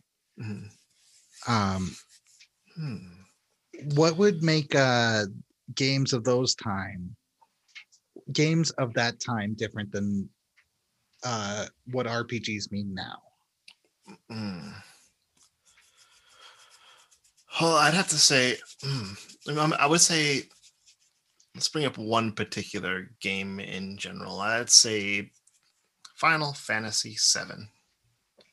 So I know we've talked about this game a lot on the channel before already, but the reason why I want to bring up Final Fantasy VII is I kind of feel like Final Fantasy VII kind of set a standard. Yeah, it totally did. Yeah. So for gaming, and I think what one of the things that JRPGs offers is, honestly, deep storytelling. Compelling, they usually do a good job of actually making characters that are actually compelling. You jump into it because you are wondering about these worlds that they built. Seven is a great example. You start off in one big city and you finally get out, and it's one of those things where it's like like I mentioned earlier in the episode, is like about Star Ocean. Didn't you go through it? Don't you like go into a cave and you walk out the other side and there's a whole huge world? It's kind of like how it is with Midgar. Seriously. And actually, that's kind of something that's actually, I think is kind of a common trope when it comes to JRPGs, actually, is that you start off in a small town and then you go out and there's a huge ass world. You think that's what makes it different today as opposed to back then? Well, that's the thing that's kind of funky about today, because we still have RPGs that come out now, sometimes are reminiscent of the old days, back in the golden, I'll call it the golden age of RPGs, which was back on the PlayStation. And, yeah, and I'm trying to think of a game that's a good example of, hey, you already know what I'm talking about. Bravely Default 2 is a great example of that. Totally. So, totally. I would say, what's defining, because you can still get very deep convoluted storytelling that you get from back in the JRPGs back in, like, say, the 90s, with games like Nier Automata. Mm-hmm. So I would say that there really isn't too much of the only really differences is the availability of modern games versus for the sake of the argument, classic games. If you want a good RPG, you're better off playing some of the older stuff than you are playing some of the newer stuff, because there's not a lot of options right now to play, if you think about it. Correct me if I'm wrong. You think I'm wrong? No, I don't think you're wrong. I was just going to say, like, what I think the big difference between the advent of JRPGs and RPGs of now is that everything that there was when Grand Theft Auto 3 came out, like every game suddenly had to be open world and sandboxy. And even though it doesn't translate exactly to RPGs, like RPGs are so much more open world now than they were back then. Because when we played our RPGs on our little old systems, it was pretty linear. Even if you get to a world map, if you went to a certain area that you weren't supposed to go, the game would let you know that you weren't supposed to be there. You literally couldn't you couldn't go there. Yeah. There was a clear line of where you were supposed to go and go from this point to that point and that point and that point. And then that's how you play the game. And these days it's kind of different from that. And side quests weren't really a thing back then. They were maybe a few side quests, but like for every 3 side quests you got in an older JRPG, these days you get 12 for every 3. Back then, a lot of filler, I feel like, is with RPGs these days. That's I'm glad you brought that up, because now when I think about it, one of the things that you can find in modern gaming is that you'll have your main campaign that will take you like 10 hours to get through. But then when you play with all the side content, you get like an additional 40 hours of gameplay. But that, I think, is more, that's really more common. I don't know about this. To me, that's more common with Western gaming than it is with Eastern gaming. I wouldn't say that necessarily after playing Xenoblade Chronicles. Well, fair enough. I'm saying from my more recent experience, I'm seeing it more prevalent in Western and games. Bravely Default too, actually. To me, when it comes to Bravely Default, it's not the side content that's the filler of the game. It's you trying to max out all your stuff. If that game came out 15 years ago on the PlayStation 1, there would have not been that many side quests in it. You're absolutely right. That's very true. Okay. But that was just my opinion. Right. No, yeah. You're not gonna have very, very differing opinions, because I mean, hell, because we're what different people. If you say so. I feel like since you saw Pandorum, it's like that part where spoiler alert for Pandorum, at the end when the captain realizes that he has Pandorum and that person that he's been keeping captive is actually him. And you see that's a huge spoiler, bro. One. That's a huge spoiler. Good God. When their arms combine into one and they're the same person, that was you and me. Okay. Which one of us is the crazy one, I wonder? Anyway. Right. Who's the one who's trying to tell us that, like, here's the truth? Wait till Cats in you the know the Box. truth. Yep, Cats in the Box, y'all. Is the cat alive or dead? You're nuts. I know. I It's been one hell of a interesting night. got Yeah. another question for you. Yes, sir. Let's go for it. Okay. JRPGs were big back in the days of the Super Nintendo and the first PlayStation. Mm-hmm. In recent years, Western RPGs have started to dominate with the likes of studios such as Bethesda and BioWare. Mm-hmm. What do you think caused this change? Total theory crafting here because I'm not positive on this, but I'm gonna say it had a lot to do with first off, people who gamed. It was kind of gaming used to be one of those things where it was, you were a nerd. If you played games, you were a nerd. On top of there not being in the West, probably not a huge market for RPGs. So at least for Japanese RPGs. And that's why there's some Japanese RPGs that we don't have here, or might be some game releases that we never saw here, purely because they didn't think there was a market out here for it. Monster Hunter, hey, so anyway, right? And looking at Monster Hunter World, and now we're getting that it's just we're gonna get another cross platform, another big one coming out at some point after Rise. So anyway. My that's my point though, is I think that there wasn't much of a market for it, and then I think the likes of honestly I'm gonna give it more to BioWare before I give it to Bethesda, because games like I can't remember. I was asking myself this question too. I can't remember. Mass Effect came out before Dragon Age. That's right. Mass Effect did come out before Dragon Age. So, and then you've seen Dragon Age. Those were defining RPGs, and because they're some of the first games that gave you option, like you get to choose what happens to your characters. But I mean, still limited in what you can do, but you got to choose what you could say, what you could do. I think you're onto something here.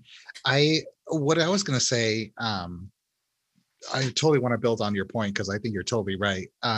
I think that because there were so many JRPGs coming out, like one after the other, especially from Squaresoft, Enix a little bit, and other companies, we were kind of getting used to the storytelling and the type of style that they were giving us.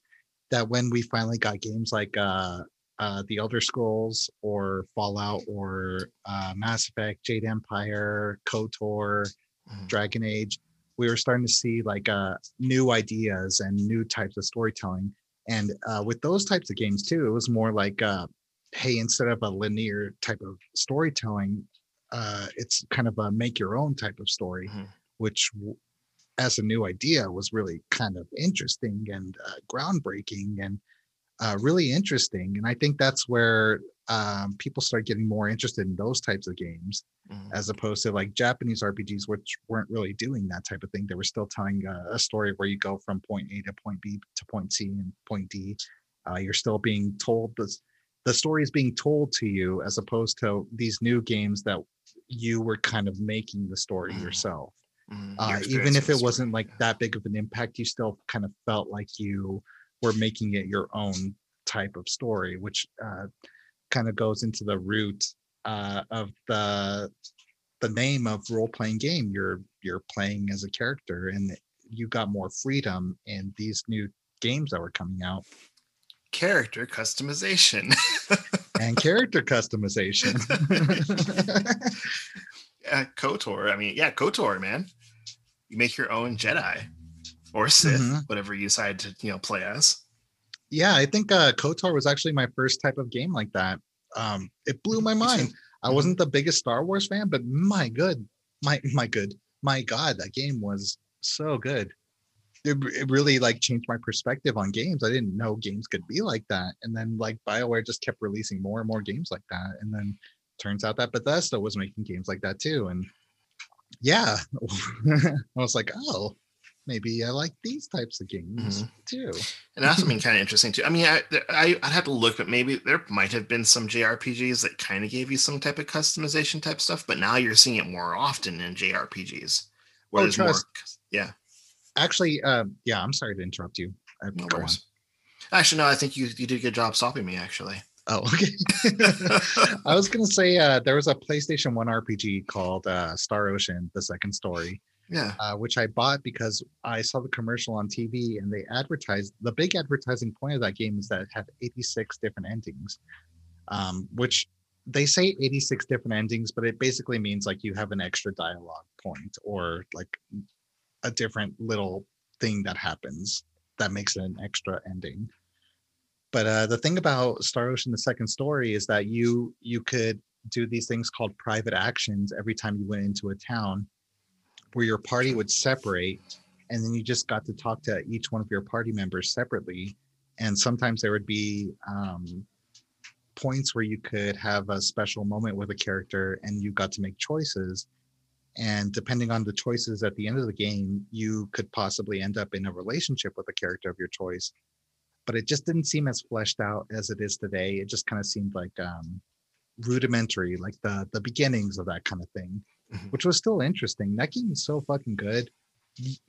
God, recommended. Star Ocean: The Second Story, one of the best JRPGs of all time. Absolutely. But the endings, when they say 86 endings, they basically mean like ending 85, extra dialogue from Noel, ending 86, extra dialogue from, I don't know, Diaz.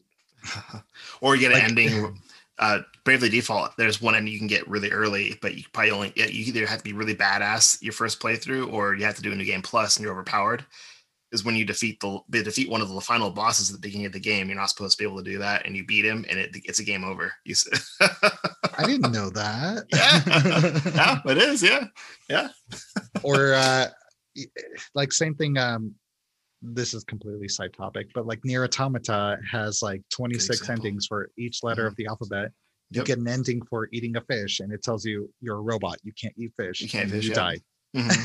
There's also you also get to fight. I'm just gonna say it, when you fight Emil, which is one of the hardest fights in the game. It's actually you can fight Emil 2 times, but you fight Emil the second time, which is one of the hardest boss fights in the game.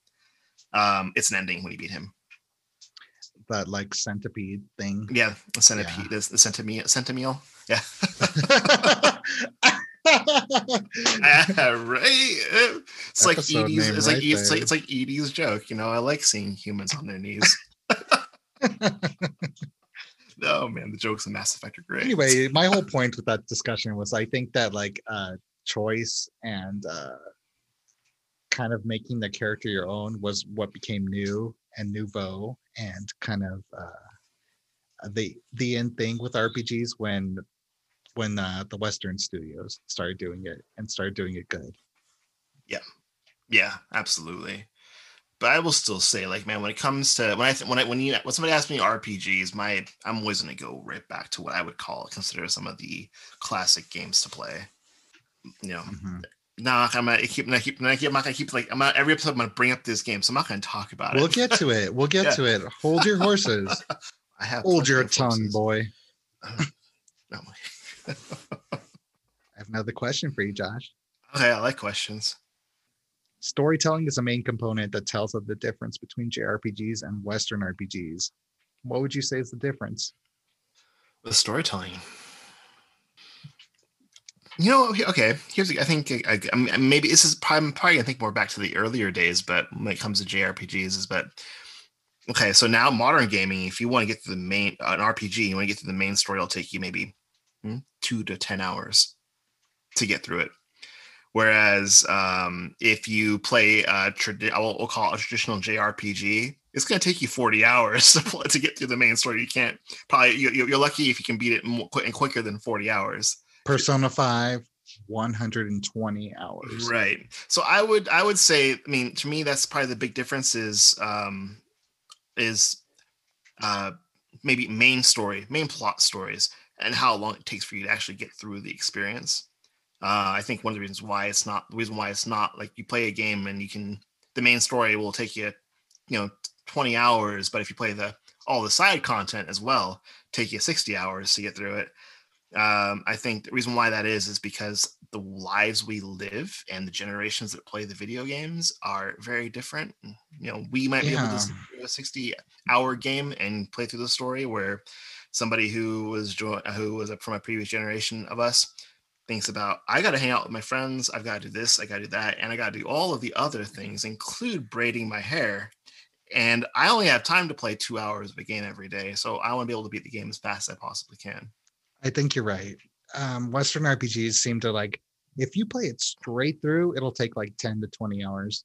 That makes me think of Fallout for sure. Like Fallout, you can beat it really quick, but like there's so Horizon many Zero side Dawn, missions. you can beat it insanely fast. Yeah, there's so many side things. Like you can Mhm. easily like pad on like a couple dozen more hours onto the main story.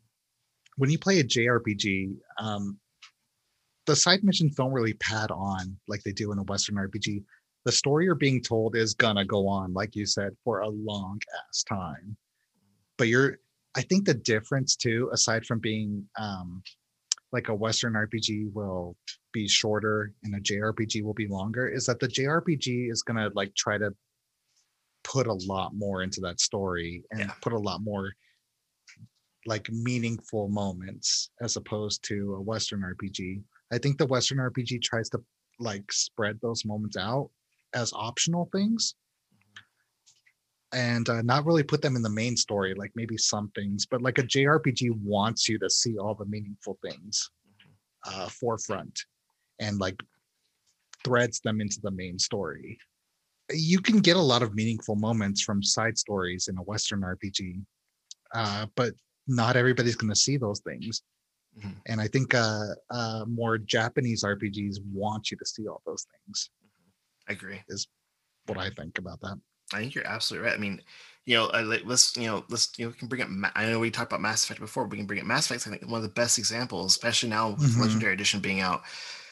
The choices, if you decide to do everything you possibly can, you're looking at probably 40 to 50 hours of gameplay. Honestly, it doesn't take very long to beat the first Mass Effect. Actually, even the second one, you can play. They take about the same length of time. They're not very long games. Even if you do everything, it doesn't take very long to get through them. Honestly, if you know what you're doing.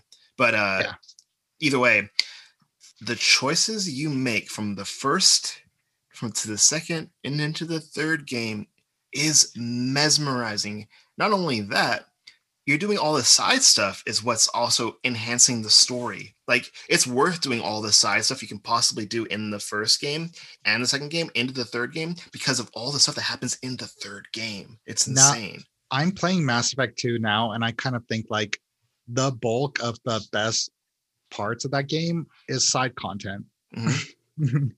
Absolutely.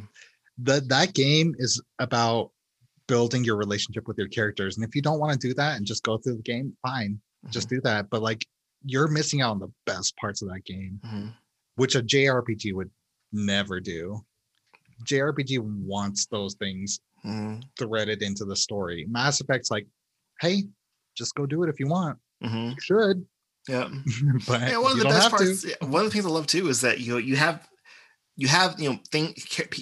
your characters die. It's like not a lot of, to me, a lot of RPGs have it where, I hate this reference, but they don't do Game of Thrones style type kill, like where your favorite character is dead the next episode. It's, when you play, like Mass Effect is a great example. The first one not so much, but the second one is a good one. For real. People die. Like if you don't make some of the decisions, I'm not saying right decisions, but make decisions to help people live throughout their stuff. Like if you decide to be a complete asshole to somebody, that could mean they die. So they die forever. They're gone. I mean, the thing is that it changes the outcome in the third game, but in some cases, characters get replaced with somebody else. Like if your boy Garrus dies, don't let your boy Garrus die. But if Garrus dies, in the third game, different characters will speak for him where he normally has the lines. Apparently. Yeah, and I imagine if Grunt dies in the second one, then Rex will take over for him in the third one, I assume. Not quite, but I don't know. Like that. The first time I played Mass Effect 2, when I did the suicide mission, I just kept reloading every time somebody died. I was like, And nobody's gonna die. It didn't matter. I would just restart the whole goddamn mission. When it really comes down, the crazy part of when it comes down to is that Mass Effect 2, it starts at the beginning of the game. You have to make all the right decisions, basically, or at least when they join your crew, you start getting to know them. You have to make the right decisions. I'd be like, oh, I sent Samara to do that and she died. So now this time I'm gonna send Miranda to do that. Yeah. I remember one time was like my first time playing Mass Effect, I was successful. This is on the Xbox 360 for Mass Effect 2. Everybody lived. My second time playing Mass Effect 2, a lot of people died. Samara died. Morden died. I was like, and you want Morden to live, by the way. Morden is one of the best characters. Yeah. It's like, and Samara is one of the most compelling characters. Thane is another compelling character. I love Thane. Fuck. All the characters in Mass Effect. Okay, here's another thing too. I think it's going to lead on. I mean, think about this. We're talking about these characters that we love so much. Yes, there's characters from JRPGs that you love a lot. Like, you think of, Squall from Final Fantasy VIII. You think of Barrett from Final Fantasy VII. You think of all these different characters. I mean, I'm saying Final Fantasy games, but it's you think about all the characters that you love and you like a lot. Maria from Xenogears. Yeah, it's like you love all these characters. Faye from Xenogears. Like it's. Then when you play when you play Western RPGs, I don't know what it is about how they do it, but you become insanely emotionally invested in these characters.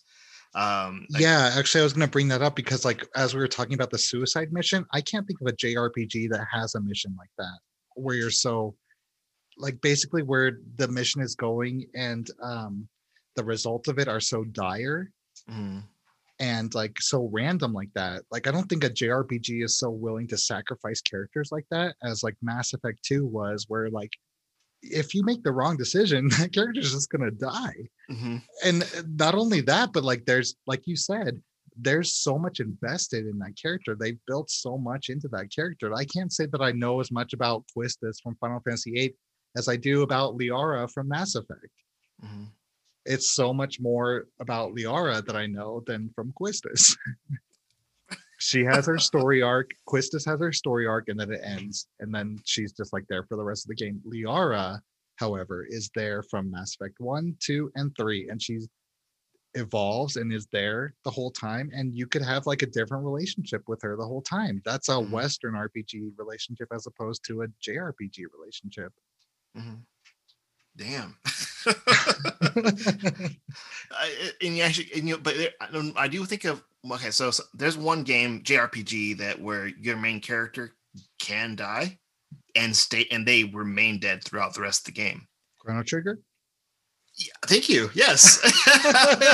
One of the few JRPGs I can remember where a character like where a main character actually dies. Now, I haven't played a Western RPG where that happens yet, but not that I can think of.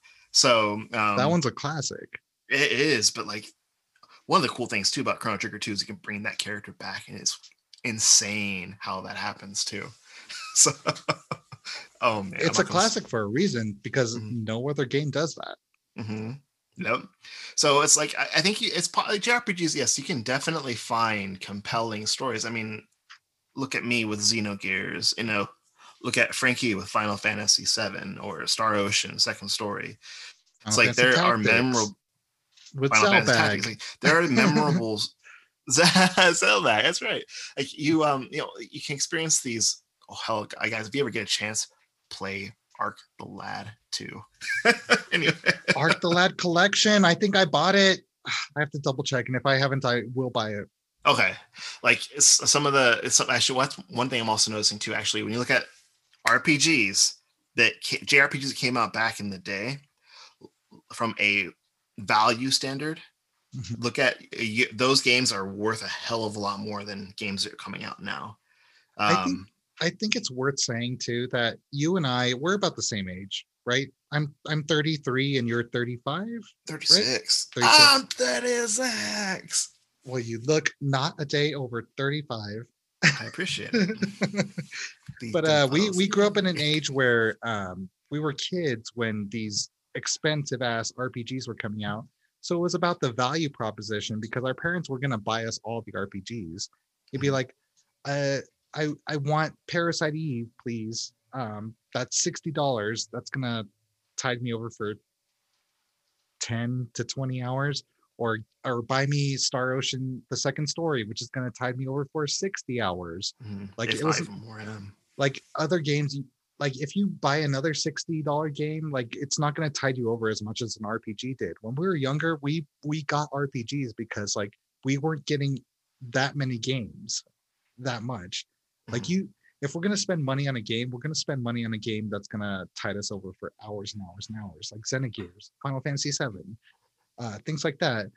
Now that we're older and we make our own money and we spend our money on games, like it almost feels like it might be a different experience for you right now because you're waiting to start working, and me working, I kind of want shorter experiences because these long ass games I don't have much time for. Uh, I don't know. I think that's something we're talking about too, because like it feels like back then I wanted longer games, and these days my life has changed to where I want shorter games. Okay. For me, even when I am working, when I was working, I was still looking. I like those games. I don't like it when I play a game that I can beat in 10 hours. That rubs me the wrong way. It's just because like um $60 or $70 for for 10 hours of gameplay. Yes, I know there's replay value sometimes in some of these games, but still, it's like it's just not quite the same. As when let's say you're looking for a modern game that it will take up a lot of hours, a lot of time if you really want to delve into it. Witcher 3 is a great option to do that. Near Automata is another great option to do that. One's a Western, one's an Eastern. So it's like I recommend to listeners out there Near Automata. Absolutely, and I recommend. I'm never gonna play 3. Witcher 3. Yeah, I recommend Witcher 3, and I've played both. They're fantastic. This fantastic art. Fantastic. If there's a RPGs. universally endorsed game by the Cauldron of Gaming, it is Near Automata. I don't know how many times we keep bringing that up on this podcast, but that is like one of the closest to perfect games I've ever played. It's one of my favorite games I think of all time. Horizon Zero Dawn is going to be another one of our games too. So Horizon Zero Dawn is a great. That's a great choice. It's a Western game, but it's an open. Here's the thing: it's an open world. It has okay. One of the things about what's getting stale for Western games right now is the open world style. Everything's open world. One of the worst things that could have possibly happened to a great franchise was Assassin's Creed going open, going open world. Oh yeah. So, but I used to like Assassin's Creed, but I was like, oh my god, another one. But Guerrilla Games did a great thing with Horizon Zero Dawn. The game you're playing, like most of the time when you play games that are open world, it doesn't feel like it's lived in. Like you'll go 300 miles and you'll see no human beings or no animals while you're going through it. Whereas in Horizon Zero Dawn, you can barely go like 30 feet without boom, there's something there that wants to kill you. So it's like, or there's a human you might want to talk to. They did a good job because the world's not too big and it's not too small. It's like they got the formula just right. Although in the defense of Assassin's Creed, I will say that Odyssey is still a great experience. It just shouldn't have been called Assassin's Creed. Yeah, that's a weird series because like I wouldn't have considered Assassin's Creed an RPG at first, but the recent games definitely have RPG elements. Absolutely. And it feels like a lot of games do that. They implement RPG elements because like I think what's great about RPGs and what people like seeing in RPGs is the numbers go up. They like seeing when you level up and seeing improvement and like kind of getting gratification for what your efforts are. And that's what Assassin's Creed has started doing. So it's interesting that the series started implementing that, but I guess you can start calling that game an RPG. I would say the more recent ones, I would say Origins and beyond. So Origins, Odyssey, and Valhalla are RPGs. But if you were to play the other ones, they're not. They're more like action adventure. Yeah. And I'm still gonna highly praise the first. Well, basically the original 3 games for Assassin's Creed are. If you don't want to play any of the other Assassin's Creeds, if you can play the first 3 because they are amazing experiences. Especially the first one. Good God, when that came out on the 360, I did buy it game one, and we're talking about RPGs right now, but I can't. Yeah, let's do a side topic real quick because the reason I started playing Assassin's Creed was because Assassin's Creed 3 was about to come out, and I was in GameStop, and they were talking about how it was just about to come out in 2 weeks, and I was like, I've never played that series. I should probably dip in, and I looked for it on the shelf, and it was like maybe 10 or $20 for the first game. And I was like, okay. And I bought it and it was like, oh my God, I've never played a game like this before. Like Josh is right. I'm talking to you right now. I'm talking to the listeners kind of, but I'm talking to you. But like when I hadn't played Assassin's Creed before and I played that first game, it was like a mind blow. Like it wasn't like anything I'd played before. And it was so amazing. And then like the story outside of the animus was really interesting too. So yeah, like I was really interested in buying Assassin's Creed 3. So I went and pre-ordered Assassin's Creed 3, and then I bought the 3 Ezio games, which was like Assassin's Creed 2, Assassin's Creed Brotherhood, and Assassin's Creed Revelations. Yep. And I played them all within that 2-week span before 3 came out, and I loved all of them. I loved all 4 of those games, and then I loved 3. But then like the story ends with 3 as far as like Desmond's story. And then I played Black Flag, and that was probably the last Assassin's Creed game I enjoyed, except for whatever the one was with the brother and sister in the 1800s England, whatever that one was. Right. Was that Liberation? No.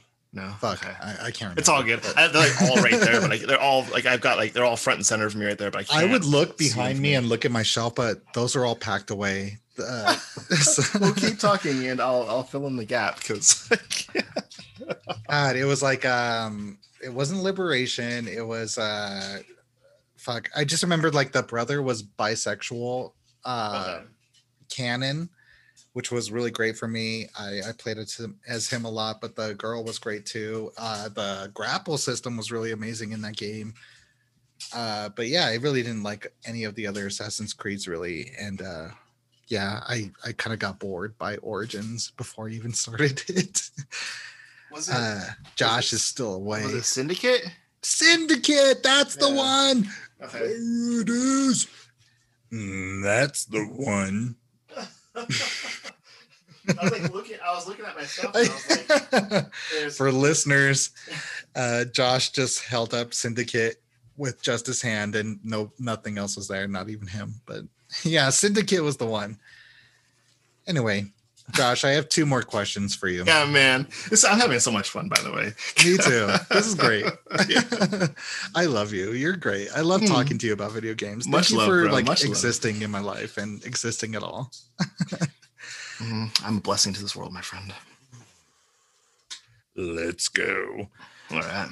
Another big difference between the RPGs of Japan and the rest of the world would be the art style and world building. There's definitely a contrast in the styles. How would you define that difference? I would say JRPGs are typically more cartoony, and Western RPGs are more try to be more steeped in realism. You're right. I would say Japanese RPGs are more colorful and fantastical, and Western RPGs are more gritty and realistic. But Nier Automata is like, it's almost like Western and Eastern meet, but it's still Eastern though. Yeah, totally.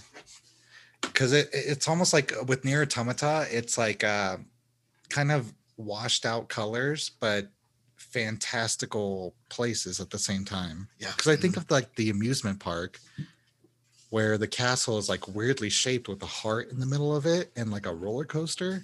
But then you're going through that desert and like all those ruined buildings also.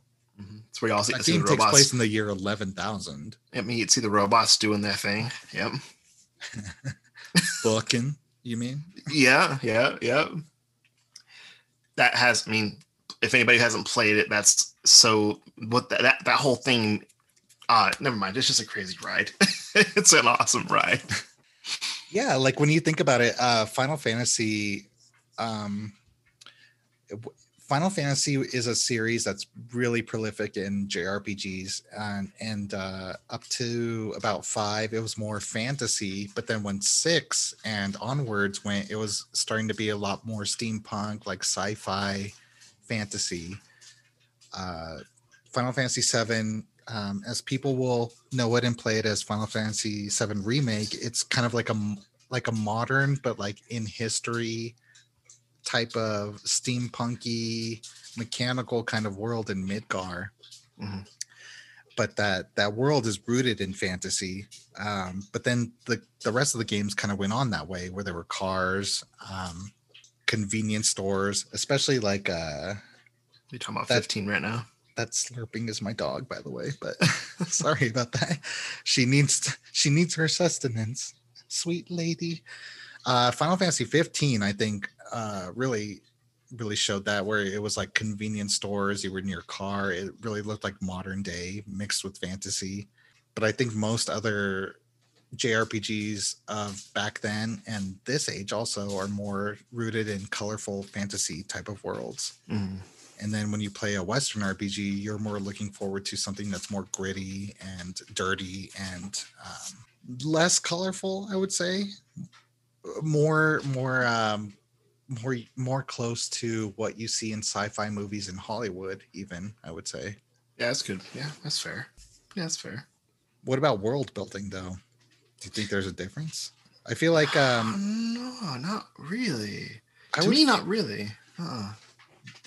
I'm not sure. Right. I'm not going to be like 100% positive on this, but I feel like Western RPGs kind of do a lot more lore and back building on the worlds that you don't necessarily have to invest yourself in. But I feel like there's a lot of books you can pick up, or um, notes you can read that like really explain the world, as opposed to JRPGs. Because I don't Mhm. feel like I could say there's a lot of that in the JRPGs I see. Well, I think JRPGs it's- is kind of a tongue yeah. twister. But if you were decide, if you're like me, when you played the original Mass Effect and you read all the stuff that you could pick up, all the codexes, and then I got the book too, that was about it's about how I got Anderson. It's from Anderson's point of view when he works with Saren, and they totally talk about the thermal clips, man. They talk about how they don't have to replace the clips because it takes off the little shavings of the gun and shoots it. And then the second game comes out and you're like, what the fuck is this?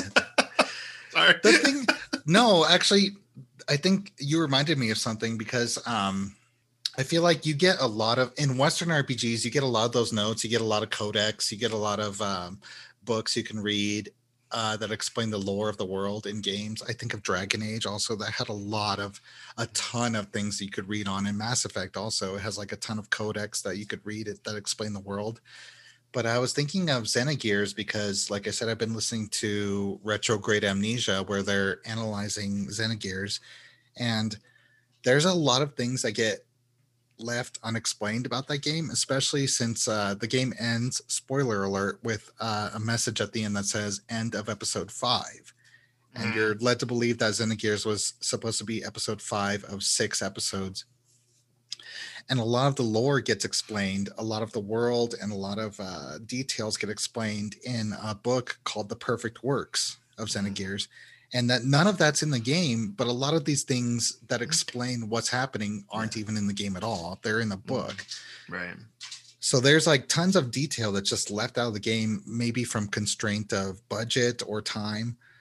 Maybe that's a lot of JRPGs, but I feel like a lot of world building in Western RPGs gets put into the game, as opposed to JRPGs, where a lot of the lore is kind of left to outside sources. If it's a confusing game like Xenogears, at least. Mm-hmm. Yeah. That's absolutely true. I think you're right about that. And it still happens with JRPGs to this day that you might have to go look at expanded media to find out more about the game if you're that interested. Mm-hmm. Even Nier. Yep. I have a couple books on that, but they're Japanese, so I don't know what I'm missing out on. But I'm sure you can get a PDF translation, my friend. So, yeah. Yeah, I mean that's one way to look at the perfect works for Xenogears is to get the PDF. And Perfect Works is not like a unique name. It's like what a lot of games and anime come out with. It's a name for a book that explains a lot of things. So it's just details that get left out of the main product. And I don't really, there's not really a lot of that in Western RPGs. Not really. No. Mm-mm. This is an adaptation. Yeah. Mm-hmm. And even then, if it's an adaptation, it may not be the whatever it's being adapted from may not be 100% one for one. Like The Witcher is a great example of that. The games are very different from the books, but they still same characters. Some of the same events still happen, but they're not the same. Like if you were to talk to the author of the books, he would say that the games don't represent his books. Really? Yeah. Does he not like the games? It's been a while, but it's been a while since I looked into it. But I want to say, yeah, I think he. So first off, CD Projekt went to him and said, "Hey, we want to adapt your books into a video game." He was cool with it. They did it. Witcher 3 came out and it blew up, and he was like, "Where's my money?" And they're like, "We never signed a contract." Oh. So they did settle. They did settle. He did get some. There, I can't. It's Andrew or Andy. I can't remember. I can't remember his name. I'm gonna butcher his name, but either way, yeah. Originally, he didn't care. He's like, "Dude, go ahead and do it. Make the games." And then they succeeded making when the third one came out, and he was wondering where his royalties were, but that was never agreed upon. But they did. Yeah. Okay, so now I know if I read a story and I sign it over to somebody to make a game of it, I'm going to be very specific about that contract. You should be, but you can make one game. You can make one game, and then you come back to me and make a new contract. Right? No. I'm just saying, like it's just like how movies are. Any type of adaptations, just there's usually it's usually there. It's not it's something it's usually a different creation. It's a little bit of a different beast. It grew an extra tail, or didn't grow a tail at all. Yeah. So side topic, that's kind of my dream, is like to make a comic book that would get picked up to be made into a video game, and then I would hope to be like hired on as like a artistic director, you want to be an or advisor, like at least like an advisor, to direct the story as like I saw in my story, the way I couldn't tell it as I want to tell it in a video game. But the only way I couldn't tell it, the only way I could tell a story now would be through a comic book or through writing it and drawing stories that accompany the work. But yeah, if I was writing a contract for that to be interpreted into a video game, thank you for telling me that. I'm going to be like, you can only make one video game, no shows, no movies, no nothing, and no other games, just this one video game. And you want to do something else? Let's write a new contract. Right. No, it's important. But I was a huge, for me, I was definitely a side tangent. I just wanted to bring that up. It's just that, sometimes that's interesting. I'm glad you did. Yes. Sometimes sometimes when you're looking for expanded material, it's not always one for ones, or even because maybe that sucks for the artist, that like somebody else takes it and goes like way far away with it, and then like they succeed and make a ton of money with it. That kind of sucks for you as the person who created it, Yeah, it's an interesting thing. You're like, well, no, they should have gone and fucked themselves from the beginning. And it's just I feel it's one of those things where it's like you just gotta be careful, like and that's the thing about intellectual property. Trust. Yeah. I got one more question for you. Do you want to hear it? Absolutely. Between JRPGs and Western RPGs, we have our favorites in both. What are some of your favorites and why? Oh man. It's kind of feel like almost like a record. So we've already been talking about it, so we don't have to rehash on the things. Right. We can say like Mass Effect we love. We've already talked about why we love Mass Effect, so we can like put that in the back burner. I wouldn't say it's my favorite though. For when it comes to Western, it's one of my favorites. I'll put that on the. Yeah, it's definitely up my list. That out there. I would say like when it comes to Western though, for me, it's Witcher 3. Witcher 3 takes it. That's crazy. Yeah, when it comes to Eastern games, I'm gonna leave my absolute favorite out of it because just I'm not, I'm just beating the crap. Xenogears. Yeah, I was just beating the crap out of it. Um, Josh let's. loves Xenogears, everybody. I know it's like but here, you know what? So do I also. I think we've talked a lot about Xenogears already. So I'm gonna put it out there. I think Xenogears is one of the best RPGs ever made. I think it's one of the best games ever made. And they suffered from a lot of problems and budgetary and time crises. But you know what? It's still the story makes it worth it. Like even though the game kind of falls apart, the second disc has a lot of gameplay missing.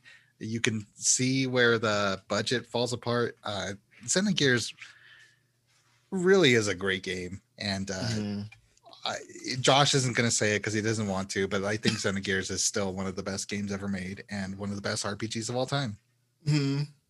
Yeah, I might have to say, let's just go. I'll go with my second favorite. go Chrono Cross. So, that's a good game. I might have to say the reason why Chrono Cross is one of my favorites is actually think about Nier Automata and all the multiple endings. Whereas, or think of games where you can replay it. You can replay them. You go back and do like a new game plus. Chrono Cross has that feature. You have New Game Plus in Chrono Cross. Mm-hmm. And the reason why is because it's how you have to play multiple times to recruit all the characters. Yeah, you can't get all the characters on your first playthrough. Yeah. So, and I think I said this before, and I'm going to say it again. I'm hoping one day I'm going to try doing this. I'm not going to go online to see if anybody's done this, but it's to all games have a last boss to fight typically. So I'm not spoiling anything, but when you fight the last boss, I want to see if it's possible to get the true ending. I'm not going to say what the true ending is, but to get the true ending with no one but the main character in your party. So I remember that. Yeah. Yeah. I haven't tried that yet. I have two options. I can either dig out my PlayStation and use the same file from like 20 years ago. I'm exaggerating, but like 20 years ago from last time I played. More like 15 years ago when I played the game last. I can use my original file because I'm on the last playthrough to do that. Or I can start fresh and play through all the game again. I did that on my first playthrough, but I was going off of a guide from GameFAQs.com. Uh-huh. That's GameFAQs, FAQs.com. All right.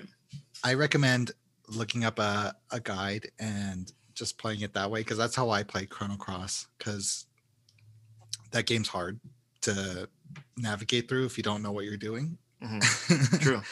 But I think I did that, and I can't remember what the ending was because I was probably drinking or something. But well, the thing is, I'm pretty sure when it comes to Chrono Cross's ending doesn't matter. I don't think it's going to be any different. It's not going to be like me. I've already gotten all the endings my first time playing to the game. Not first time playing, but my first experience playing the game. I got all the endings, so all I want to do is just see if you can get the true ending with just the main character.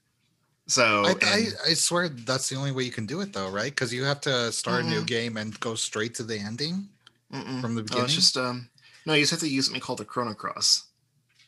But yeah, you have to do that at the beginning, right? Because I swear, like when I did that, you can do it either right away or you can play through the whole game. But to get the true endings, you just have to use the Chrono Cross.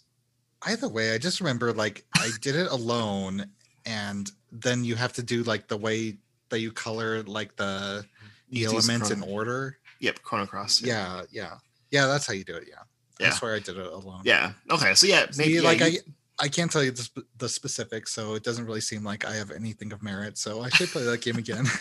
Actually, I should play Chrono Trigger because I've never played that, and I think Chrono Cross would be more meaningful if I had played Chrono Trigger.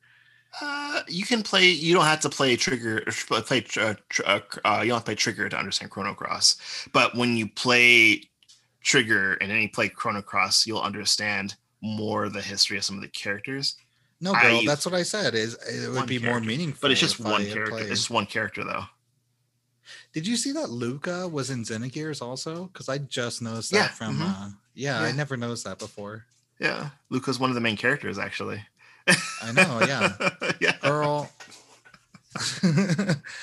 I ain't no child. Mhm. I guess if you're a listener to this podcast who's listened to past episodes, I would definitely recommend playing Wild Arms.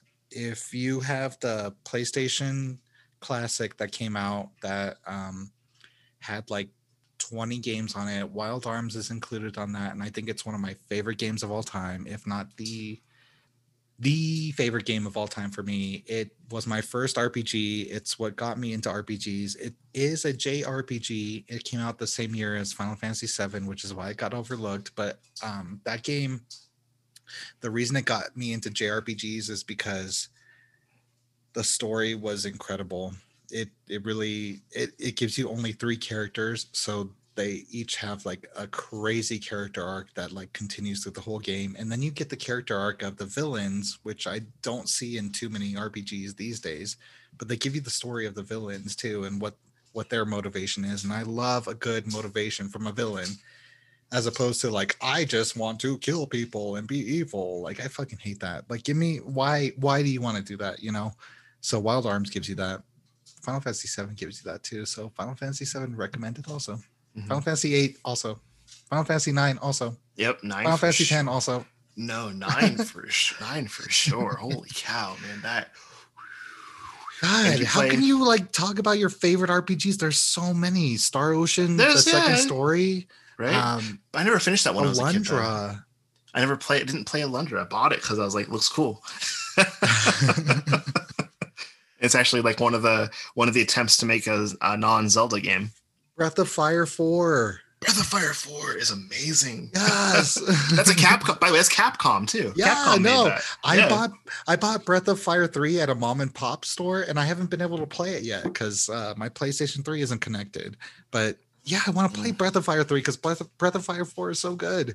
Let's see if 3 is good. If I recall too, that those games aren't connected. They're kind of like Final Fantasy. Legend of Dragoon. Right. We're talking all these JRPGs, man. Where's the love for the? Let's just drop names: Parasite Eve, Vagrant Story, right? Tales of Destiny 2, Lunar Silver Star Story, Arc the Lad. Yeah, I was there. I'm just gonna throw in Fallout Galarians. 3. Yeah. Galarians isn't an RPG. Absolutely, it is. No, it isn't. I think so. I think it's a horror RPG. Yeah, no, I think it's a horror RPG. Yep. Kodolka, I could agree with. Not Galarians. I love Galarians, but that's not an RPG. That's a survival horror. I think it is. But okay. No. Okay. So Dragon Age Origins. Right. Yeah. I wonder if we'll ever. If BioWare ever decides to do a thing for like they did with Mass Effect for Dragon Age. Oh my god. If they do, well, if they do, they have to do. They can't just do a re-release. Well, here's the thing I gotta say about Mass Effect Legendary Edition: only BioWare can bring back their old game and put more bugs into it. Sure. Sorry, I'm just saying. Like, no, you're actually right. Actually, I did experience bugs that I didn't experience before. Yeah, you're right. But overall, best part is like when you're driving you're in your Mako, which by the way is one of my favorite things to do in the first game is a drive around the Mako. Is you're driving on a flat surface and all of a sudden your Mako just stops but your wheels are still spinning. Or like your character is facing like the opposite direction your camera is going in. So like movement is like really hard and weird for a second. But you can still shoot the direction though, but you're not really quite shooting the way you want to shoot. Yeah. Yeah. And then here's one too. I only experienced this my first time playing through, which means it might have been patched. But when you're in the Mako and you get out of it to like grab like a resource, my character I get out and then the circle would be there for me to press X to mark the mineral, but I couldn't interact with the mineral and I couldn't get back in the Mako. So I'd have to save, reload my save, and then I'd be good to go. Sorry, but that's the thing. That's my thing is like if they were to BioWare was like, hey, if Legacy if Legendary is successful, let's do the same thing for Dragon Age. We'll do the Origins with the expansion, and then we'll do Dragon Age 2 with Inquisition. And if they were to do something like that, though, I'm afraid because I don't think they could. Dragon First one- Age, the Dragon Age Origins has such awful graphics. Like, Right. I don't know how they would improve on that. Like, even if they put new lighting on it, it's still kind of like awful graphics. When I played it, even like Dragon Age, don't get me wrong, audience out there, Dragon Age Origins is one of my favorite games of all times. Yeah. Of all time. But when I first played it, I was like, oh my God, these graphics suck. And I don't know what it is, but like, I think maybe it was to like, for them to spread out and make the game as big as it was. And like, eventually you do get used to it. But you're not playing that game for the graphics. You're playing it for what the game is, which is an incredible, amazing game. Here's the thing that's crazy about it. Mass Effect came out before Dragon Age did. I know. And it was like, why is this game so ugly? Right. So I was playing it, like I was thinking about it because when both these games, when both first Mass Effect came out and the first Dragon Age came out to me, was very defining times in my early adulthood as far as experiences with my grandfather. And so those two games, actually, the very first Dragon Age and the very first Mass Effect, have a lot of sentimental value to me. So they're not just they're not just games for me. They're literally life experiences for me. Well, for me too, because Dragon Age Origins was the first game I bought when I moved to San Diego from here in Colorado, and I was moving out there on my own, and I didn't even have an apartment to live in. I slept on a couch when I moved out there, but it was the first game I bought.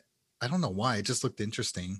And then, when I started playing, I was like, wow, this game's ugly. But then I started playing it and like had this amazing experience with it. And then like, as I was playing that game, then I finally got to move into an apartment and then like finish it and really play the whole game out. So that's what my memories with that game are tied to, is like making my life fully independent on my own for the first time and having this crazy experience where I don't want to get into it, but like basically I got lucky and moved into a place where it was like a gay neighborhood, and like being gay was like the normality, and I'd never experienced that before, and it completely changed my life. And playing that game in that time of my life was so amazing.